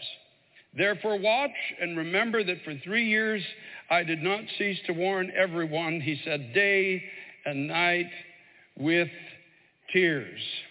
Paul said there's going to be wolves that are going to come, and there's packs of them now. It's not just a few, there's many now in our generation. And they're going to come to devour the sacrifice of Christ and the promise of new life through him. They're going to promise you liberty, as the scripture says in the New Testament, but they themselves are the slaves to corruption. They're promising something they're not experiencing themselves, and they can't deliver it. Listen to what Jude says, the last book of the New Testament before the book of the Revelation. Verse 3 says, behold, while I was very diligent to write to you concerning our common salvation, I found it necessary to write to you, exhorting you to contend earnestly for the faith which was once for all delivered to the saints. For certain men have crept in unnoticed, who long ago were marked out for this condemnation, ungodly men who turn the grace of our God into lewdness and deny the only Lord God and our Lord Jesus Christ. I want to remind you, though you once knew this, that the Lord, having saved the people out of the land of Egypt, afterward destroyed those who did not believe. And the angels who did not keep their proper domain, but left their own abode, he has reserved in everlasting chains under darkness for the judgment of the great day. As Sodom and Gomorrah and the cities round about them in a similar manner to these, having given themselves over to sexual immorality and gone after strange flesh, are set forth as an example, suffering the vengeance of eternal fire. Here's what the wolves do. They teach that you can live a lifestyle against the Word of God and still claim heaven as your eternal home. That is the wolf that's now at the door of the Christian church in America. Listen to what the Apostle Paul says in 1 Corinthians chapter 6, verses 9 to 11. Do you not know that the unrighteous will not inherit the kingdom of God? Do not be deceived. Neither fornicators. That means people who engage in sexual intercourse outside of the bonds of marriage between one man and one woman. Yes, fornicators are not going to inherit the kingdom of God. Settle it. It's in the Word of God. Don't be deceived into thinking you can live in a moral lifestyle and heaven will still be your home. So hard for this generation to hear when you've got preachers standing in pulpits saying, well, God understands your need and God is a God of love and God won't send anybody to hell. No, that's not true. God is a God of love. We know that. But the Bible tells us that fornicators have no inheritance in the kingdom of God, nor idolaters, people who have other loves in there, something that is in your life that is your whole obsession. Churches or Christ is just a little part of your life, but there's something else in your life that you're pursuing. Nor adulterers, people who are married but engage in, today we take words like adultery and we call it an extramarital affair, as if it's a black tie event. You are invited to an extramarital affair next Friday at 5 o'clock. Bible calls it adultery. Adultery. Settle it. Deal with it. The sex outside of marriage will keep you outside of the kingdom of God. And sex outside of the bonds of the person that you are married to, the man or woman you're married to, will also keep you outside of the kingdom of God, unless it's repented of. Nor homosexuals, nor sodomites. In other words, that's both men and women. Folks, listen. I understand the dilemma in a sense that some might face in same-sex attraction. But I'm telling you, you can't give in to that lifestyle on any level, because the Bible clearly says it will leave you outside the kingdom of God. Mm-hmm. Jesus himself said some people are eunuchs for the kingdom of heaven. In other words, some people just live their lives without any sexual activity for the kingdom of heaven's sake. And he said, whoever can hear this, let them hear it. You know, you go to a funeral, for example, and you can dress it up with flowers all around, and there's a death certificate, and the preacher can get up and say nice words. But the reality is that the corpse is still dead. You can't make it live. It doesn't matter what you do. And it's the same with homosexual marriage, folks. I got to say it straight out today. I'm not going to hold back on it. You can adorn it with flowers.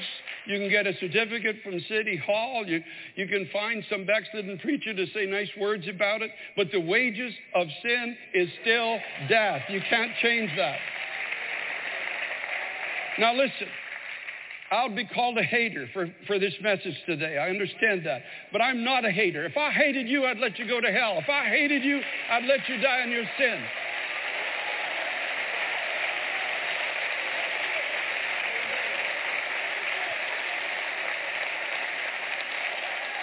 If I walk down the street and your house is on fire and you're up in your bedroom window and I don't warn you, am I really a good neighbor? Do I really love you? Do I really care about your eternal destiny?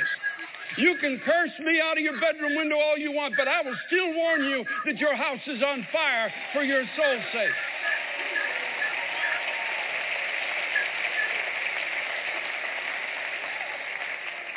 Nor thieves, lest we should think that we're just going to focus on one thing. Nor thieves. That means people who steal. It's that simple. People who steal little, they have a contract maybe and steal a little bit more than they should. Income tax time is coming around, folks. Are you going to pay your taxes? Nor covetous, nor drunkards. People who come to church this morning, but you were out at a club last night. You're drinking and dancing and this foolishness. I'm out there to share the testimony of Christ. Who are you kidding? If you really are there to do that, stand on the sidewalk with pamphlets in your hand and give it to the drunks coming out of the club. You don't need to be in there with them. Nor revilers.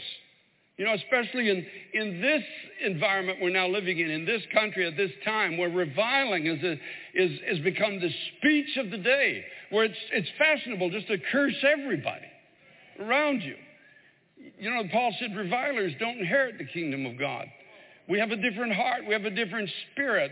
We're a different kind of people. Jesus himself said, blessed are the peacemakers. Yours is the kingdom of heaven.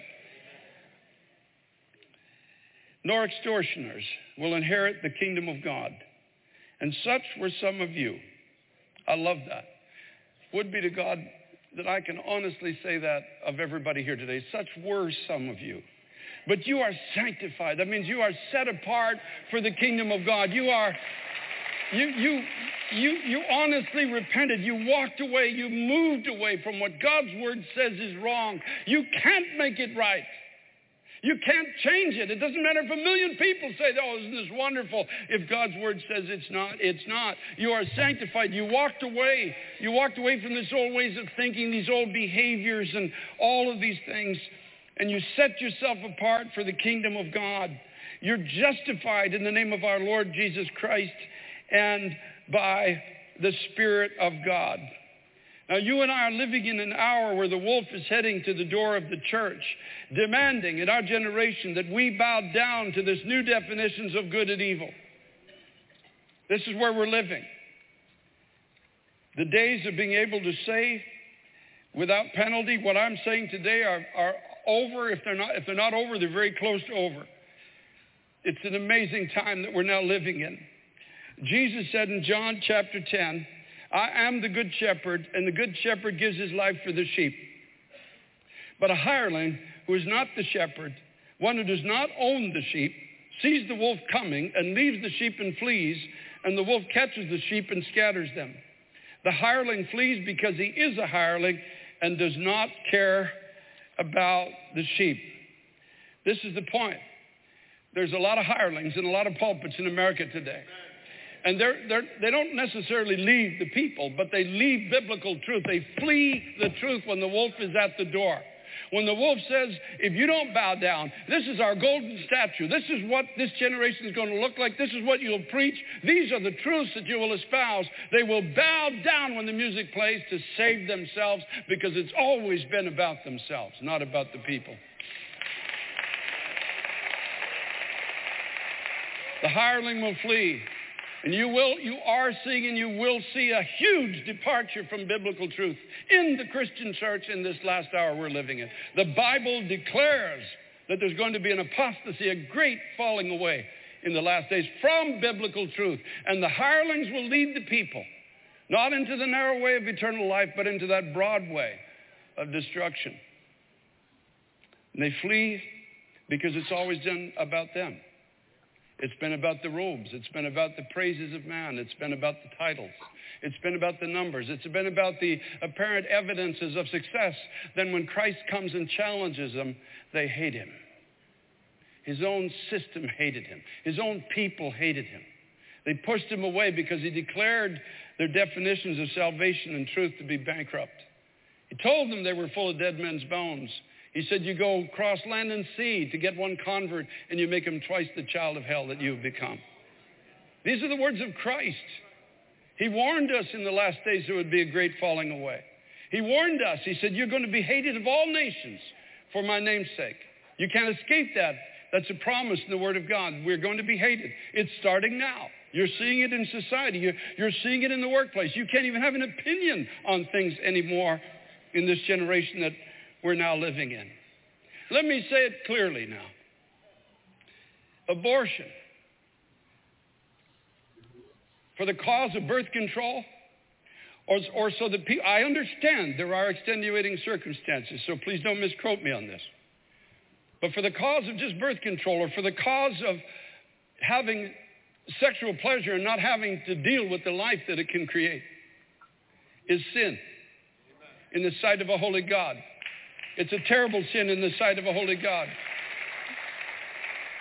In America today, the deliberate gender confusing of our children in grade school is sin in the sight of a holy God.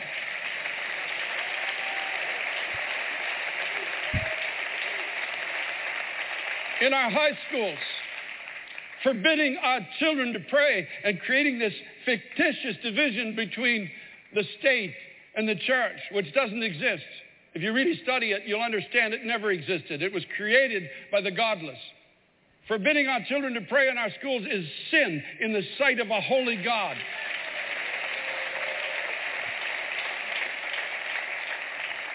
In our colleges, allowing godless professors to rise up and mock God and radicalize a whole generation against even their own nation that was founded by God for the purpose of being able to worship according to the Word of God and freely by conscience, is sin in the sight of a holy God. And the wages of sin is death. But the gift of God is eternal life through Jesus Christ our Lord. Praise be to God.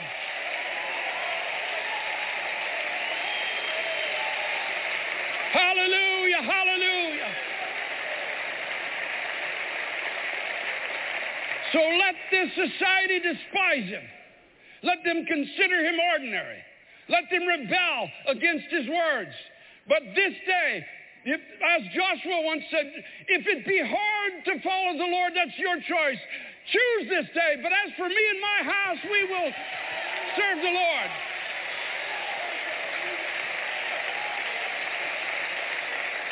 By the grace of God, we will not bow before the wolf in this generation. By the grace of God, we will stand for the truth of God. By the grace of God, we will pray again. We will pray again as a church age.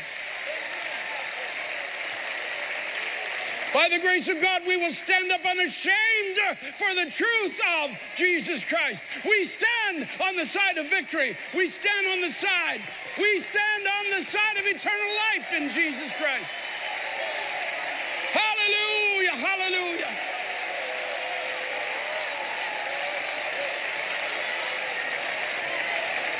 Glory, glory, glory, glory.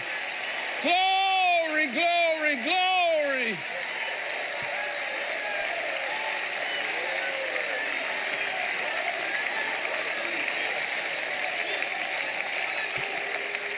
And as David the king once did, we will stand in this generation against the lion and the bear and everything that comes in to devour our children and to devour the people of God. It's time for the church of Jesus Christ to rise up. It's time for the people of God to fight back. It's time for us to begin to pray. It's time to run for public office. It's time for teachers to speak. It's time for the people of God. Let the redeemed of the Lord say so.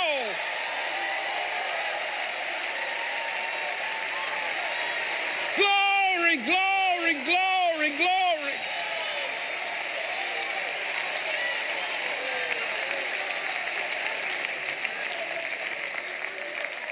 The true shepherds of God in this generation are going to care more for the people than for their own safety. More than our own reputation. It's not going to be an easy road. But I don't know about you, but I'm not giving up this generation to darkness. I'm going to stand because the Word of God stands forever. The opinions of men are like grains of sand on the seashore. They'll fall into nowhere. But the Word of God abides forever. Now here's where I conclude. If you're living in sin, I plead with you, while there's still time, turn from it and trust God for the strength. I know there's some sitting here or listening online or they're in the annex and they say, you don't know how deep the bondage is. You don't know how powerful the draw is. No, I don't. But I know the Spirit of God is more powerful than all of that put together.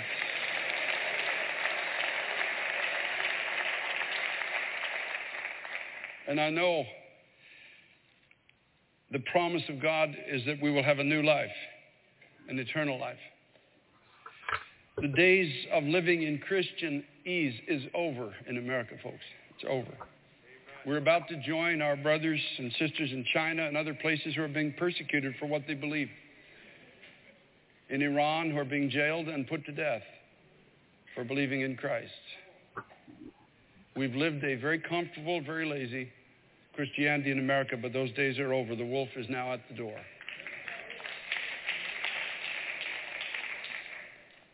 Pray for those of us who lead in any capacity that God would give us courage. As I pray for you, that God would give you a cleanness of life and practice and heart, and give you the courage to speak up in whatever environment you find yourself in.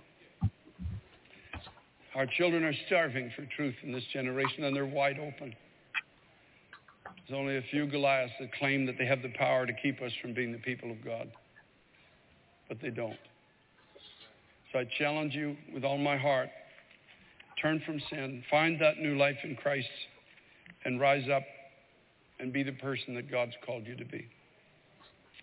We're going to sing, and for just a few moments, we're going to worship. I guess my altar call is just twofold today. It's for people to say, oh, God, help me, please, to turn from this thing in my life. I don't have to tell you what it is, you already know. Help me to turn away from watching pornography. Help me to turn away from drink. Help me, God, to turn away from that flirtation in the office. Help me, God, to stop railing. Get me out of the seat of the scornful, and help me to walk with the righteous. Deliver me, God, from cowardice, and put a love for people in my heart that casts out all fear. give me a voice to call this generation back to you again. And God, help me not to cower under the fear of the repercussions that will come all of our way. You know, I was in Washington, and there's an ex-general there who really gives courage to my heart every time I meet him and talk with him. And essentially, what he would say if he was standing here is, you have to fight for a cause higher than your own preservation. If it's just about preserving yourself, you'll flee when the enemy comes. If it's about others, you'll stand. May God give us the courage in this generation to stand for those that don't have a voice for themselves, for our children, for the unborn, for our high school students, for our college students, for every mother, every father, every child in this country that needs to know there's a Savior who died for them. Give us the grace to be kind and compassionate to all, not judging anyone, we leave that to God, but reaching as far as we can reach into this mass of fallen humanity with this message of incredible grace that belongs to every person who turns to it through Jesus Christ. So, Father, I thank you, Lord God, that you will today cause your kingdom to advance. You will give us the strength and courage that we now need as a people to stand against the onslaught of wickedness that wants to extinguish the testimony of your life and word. Lord Jesus Christ, I pray for courage for your people as others throughout the world have had to have. God, deliver us, Lord, from this life of ease that so many of your people have known, and bring us into the true fight for the souls of men. Thank you, Lord Jesus Christ. God, we yield our bodies today to this purpose. We thank you in Jesus' name. So we're going to stand in a moment. For those who just know you have to turn from something, and for those who want to turn towards Christ, maybe you don't have a struggle that I'm talking about in your life, but you say, God, I'm stuck in neutral. I'm not going anywhere. I'm not going back and I'm not going forward. But today you say, I want to make a difference. I want my life to count. I want my voice to have authority. If that's you, we're going to stand. I'm going to ask you to make your way here. We're going to pray together and believe God to answer our prayer. In the annex, you can make your way here. We'll wait for you in the campus churches. Step between the screens, if you will. We'll be back in just a moment. Every time I look at people at this altar,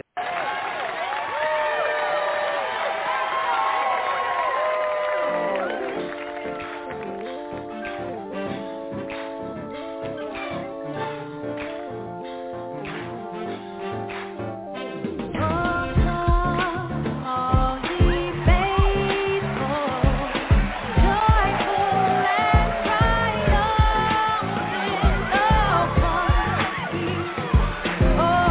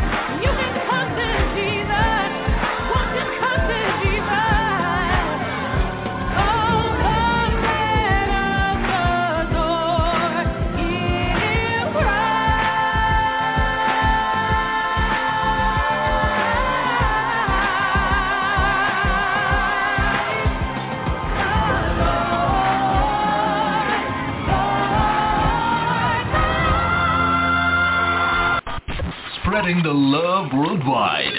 www.jesusinthemorningradio.com. Hallelujah, hallelujah. We thank God that we can adore him.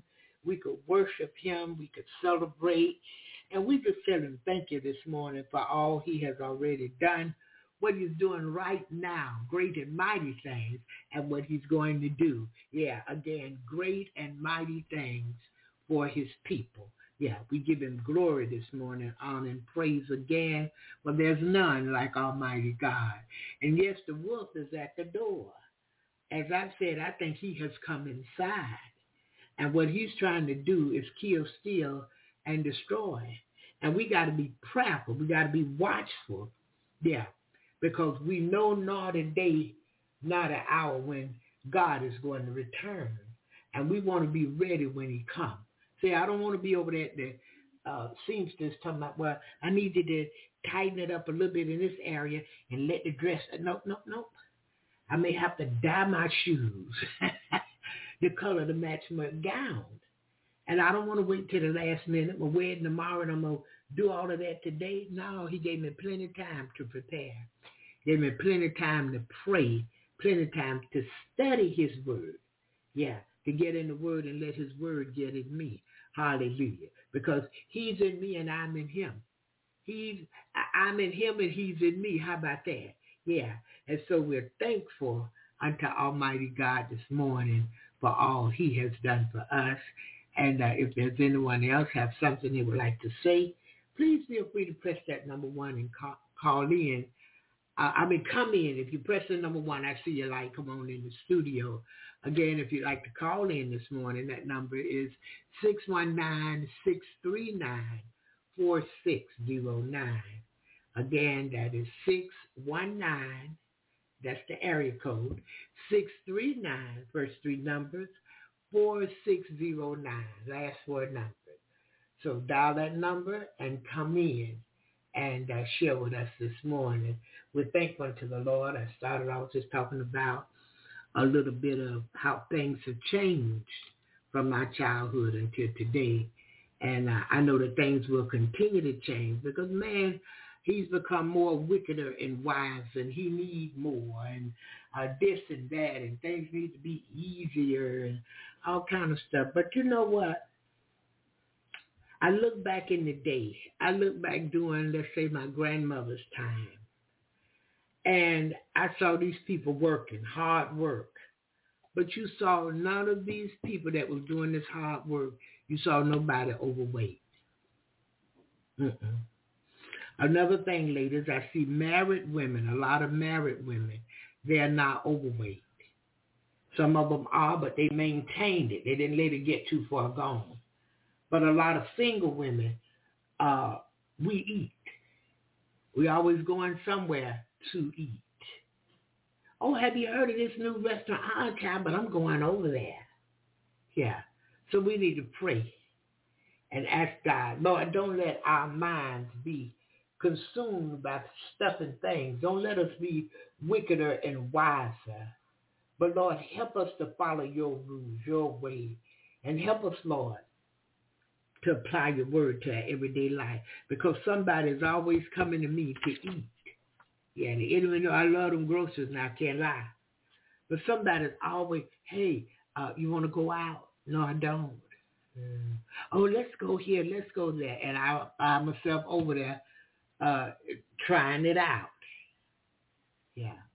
And there's I think we call it a Mexican restaurant. It's called La Napolera. I think I pronounced it right. And I don't eat a lot of Mexican food. I eat, when I go over there, I have to have the big beef burrito. You know, they put the red sauce on it and the white cheese. I have the refried beans. Oh, my goodness. Yeah, refried beans, and then I'm going to have the red rice on the side. Very fattening. So I had to make up in my mind early in the year. You go to La Napolera every 6 months to every 9 months. You can't go once or twice a week. You'll be as big as the world. Won't be no room for you. Yeah. So we want to be careful too, ladies. We want to be careful too. I said today, now I've cooked, this would be the third day cooking has been going on. And I have made some favorite things that I like too, like a cheesecake. I make it so I don't have to put no topping on it. And it's not chalky. And so I like that, but it's sweet. So I made up in my mind today, no cookies, no cakes, no pie, no nothing. Have a decent meal and sit down. And then don't overdo your plate. Eat a little bit, go back and eat a little bit more if you want it. But try not to overdo it. Yeah. So I'm working on some things. And I'm drinking more water. Yeah, I'm drinking more water. And the doctor recommends fresh vegetables, water, no sugar. And I'm happy. But I got to keep going because y'all know I was up to what? Ooh, I won't even tell you where I was at, but I was quite up there. And then when I went back and weighed, I was like 17, 16 pounds lighter. But I got to keep working on it, stay away from that sugar. Sugar's addictive. You know, it's like it feeds. It feeds on everything. That's the way I see sugar. And so I got to cut way back and keep going. Because I'm telling you, I dropped a few pounds. But if you don't watch it, you'll put double back on. Yeah. So you have to watch that as well as pray. But we're coming into a new season. And ask God for what you want before the new year gets here. Tell him what you want. If you want peace in the country, if you want our leadership to change for the better of the sake of the people of the country, tell God about it. Things that done flipped upside down, if you want them right side up, pray and ask God about it because you're not the only one. And he said, well, 2 or 3 are gathered in his name is touching and agreeing. He'll be in the midst. So I'm praying this in Miami. You praying it over in Jacksonville. Somebody praying it in Texas. Somebody way in Hawaii praying it. God hear all these requests for the same thing. He's got a way to flip what's been flipped upside down in our country. He got a way to stand it back up, as I said, right side up.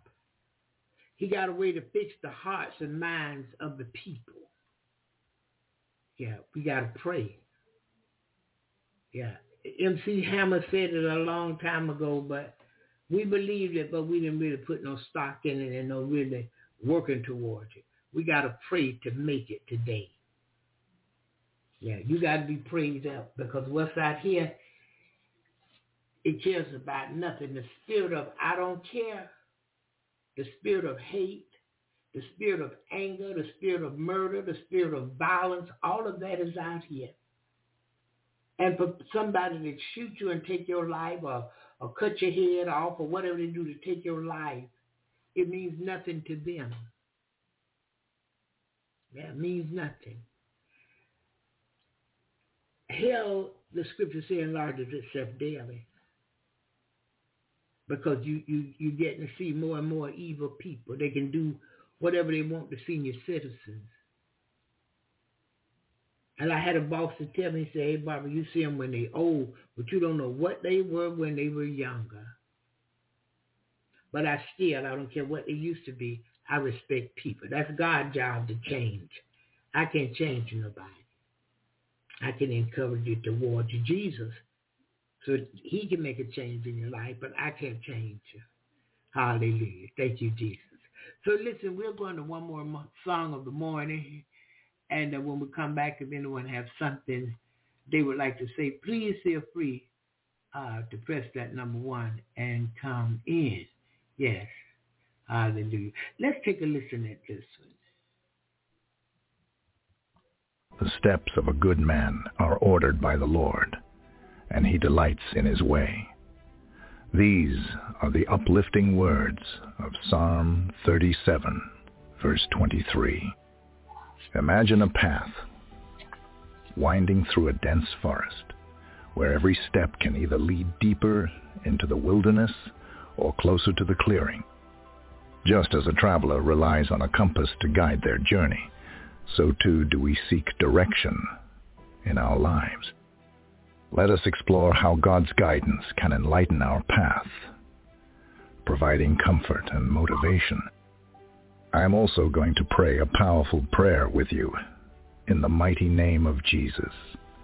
So watch until the end and open your hearts to receive the blessings of this prayer. As we seek God's guidance and wisdom, we'll consider 7 essential truths that will help us to navigate life's challenges. So let's journey together through Scripture for a deeper understanding and revelation. Number 1, seek divine direction in times of uncertainty. My friends, in times of uncertainty, we often find ourselves at a crossroads, yearning for guidance and clarity. The story of Abraham in Genesis 12, verses 1 to 4, offers us a profound example.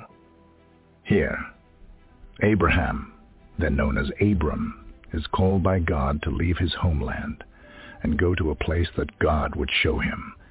In this story, we see a man stepping into the unknown, trusting in the Lord's guidance. Abraham's journey teaches us the importance of seeking divine direction, especially when our path seems unclear. Just as Abraham listened to God's call, we too are invited to seek God's direction in our lives.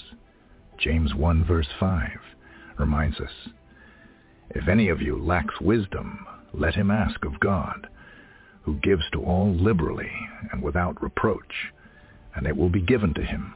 This verse encourages us to actively seek God's wisdom, reassuring us that he is always ready to guide us. But how do we seek this divine direction? Prayer is our direct line to God, a way to express our uncertainties and seek his will. As we pray, we open our hearts to God's guidance, allowing him to lead us through the Holy Spirit. In moments of prayer, we find clarity and peace, as illustrated in Philippians 4 verse 7, and the peace of God, which surpasses all understanding, will guard your hearts and minds through Christ Jesus. Also, God's word is a lamp unto our feet and a light unto our path, as stated in Psalm 119 verse 105. By immersing ourselves in the Scriptures, we allow God's wisdom to illuminate our decisions and guide our steps. Seeking godly counsel is another way to discern God's direction. Proverbs 11 verse 14 tells us, "Where there is no counsel, the people fall, but in the multitude of counselors there is safety." Therefore, surrounding ourselves with wise, spiritually mature individuals can provide clarity and confirmation of God's will in our lives. Number 2, embrace God's timing and plan. My friends, our journey with God is not just about the destination, but also about embracing his timing and plan for our lives. The story of Joseph, found in Genesis 37 to 50, is a testament to this truth. Joseph's life was a roller coaster of events, from being his father's favorite to being sold into slavery by his own brothers, then from being wrongfully imprisoned to eventually becoming a ruler in Egypt.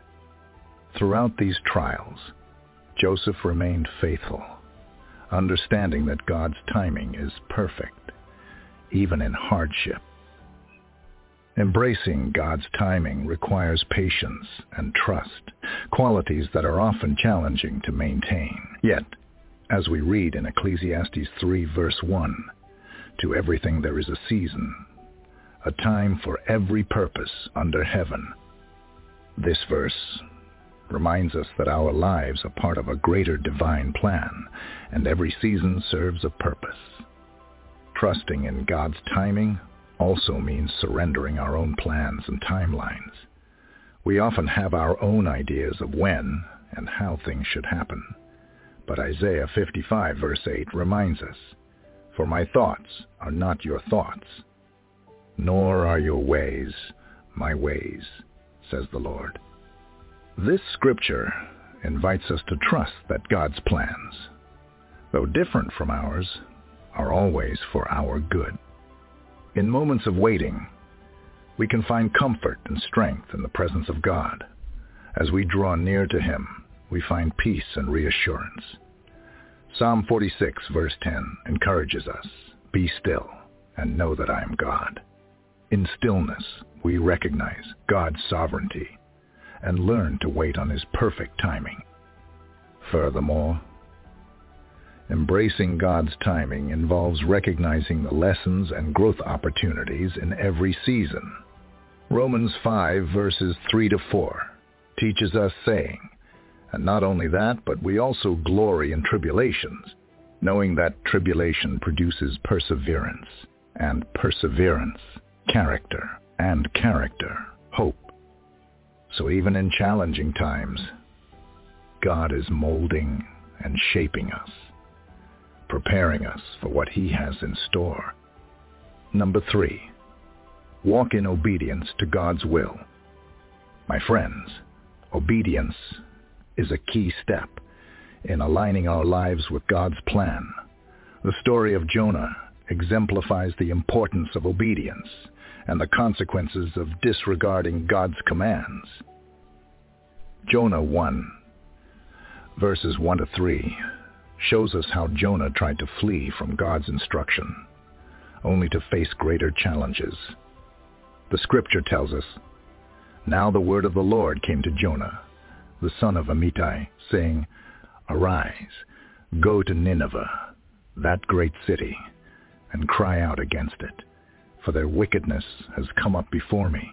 But Jonah arose to flee to Tarshish from the presence of the Lord. He went down to Joppa and found a ship going to Tarshish. So he paid the fare and went down into it to go with them to Tarshish from the presence of the Lord." This story teaches us that walking in God's will involves not just hearing His guidance, but also actively following it. Obedience to God is more than just following rules. It's about having a heart aligned with His. 1 Samuel 15, verse 22 says, "To obey is better than sacrifice, and to heed than the fat of rams."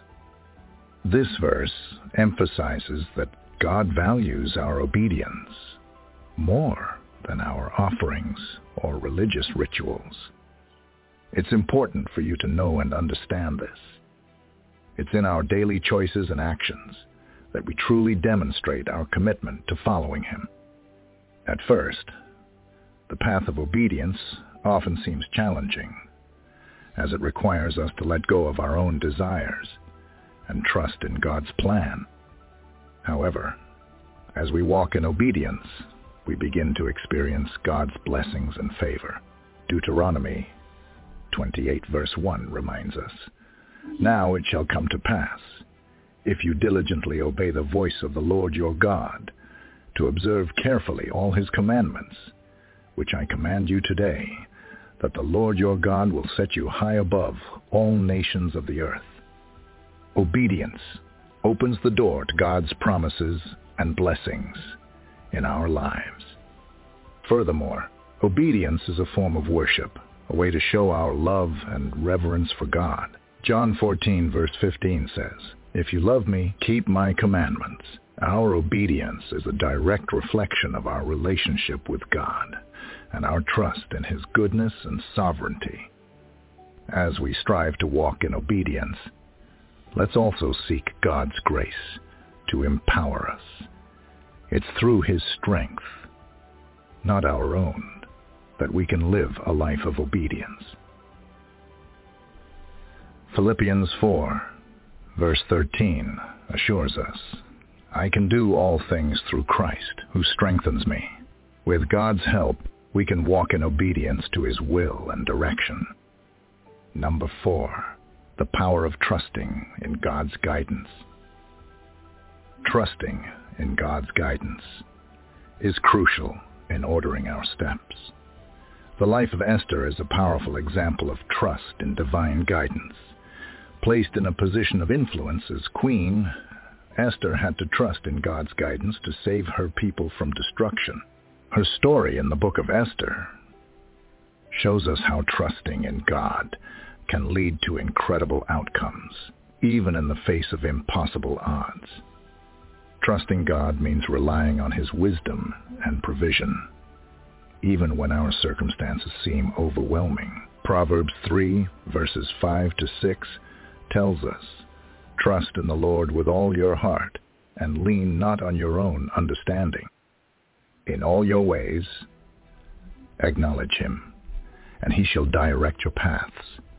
This scripture is a beautiful reminder to place our full trust in God, knowing that He will guide us rightly. My friends, trusting in God also involves letting go of fear and anxiety. When faced with uncertainty, it's easy to be consumed by worry.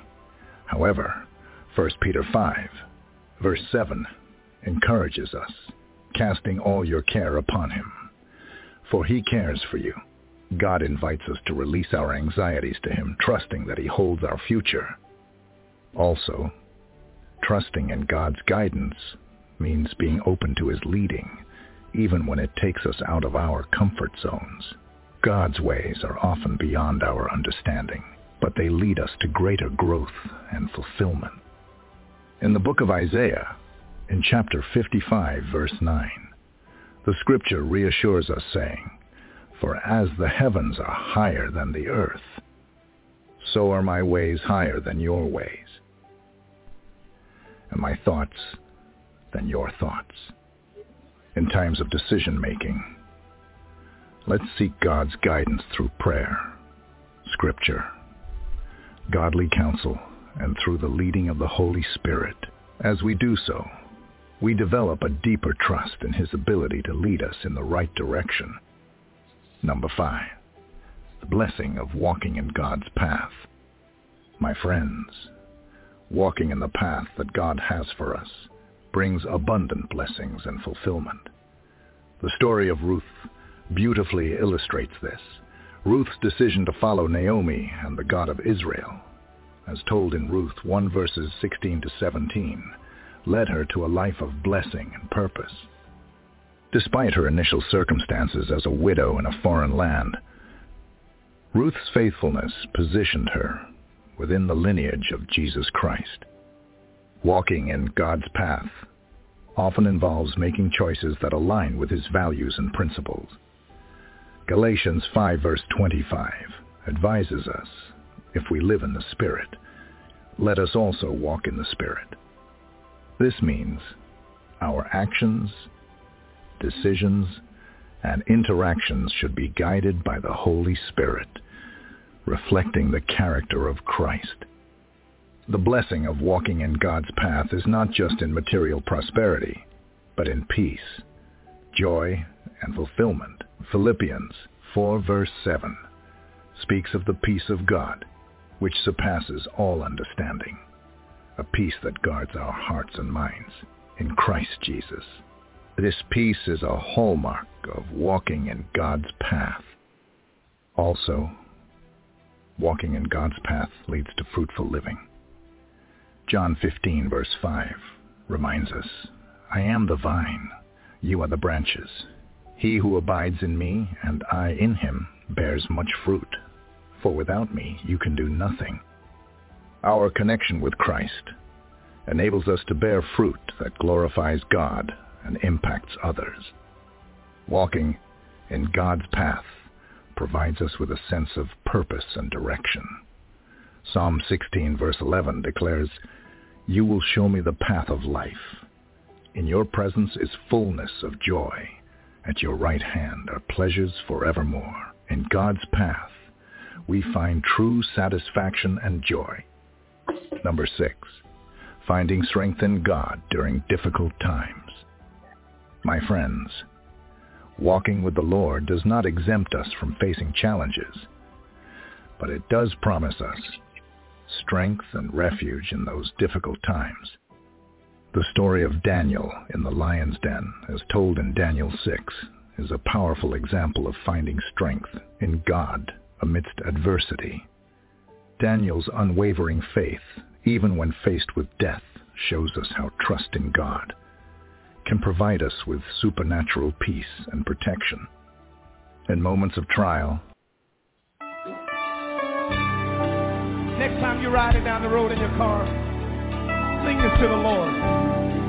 You'll get where you're going much faster. Come. Let us. Come, let us adore Him. Kneel down before Him. Kneel down before Him. Worship and adore Him. Worship and adore Him. Come on, say it again. Come. Come. Let us. Come, let us adore Him. Kneel down before Him. Kneel down before Him. In your presence, Lord, worship. Worship and adore Him. Help me say, Emmanuel. Come on and say, Emmanuel. Emmanuel. Emmanuel. Emmanuel. We worship you, dear Lord. Emmanuel. Come on, say Emmanuel. The Lord is with us. He's right there by your side. You don't have to worry, my friend. We worship you. How many know when praises go up, blessings come down? Hallelujah, hallelujah, Norman Hutchins and Emmanuel this morning. And we thank God. We thank God. I'm going to get out of here, y'all. We have done what I believe I was sent to do this morning, to talk of, a Christmas show of 2023. And so I've done that. I thank God for it. And Sister Lisa Williams, thank you so much. I got your message from the website, Jesus in the Morning Radio Talk Show. And I thank you so much. God bless you. God bless you. God bless each and every one of you, those coming through the archives and the podcast. I thank God for you. Praying for everybody. Hallelujah. That we'll be preparing for this new year. And we're going to tell God what it is we want from Him. Hallelujah. Trusting that He hear us the first time.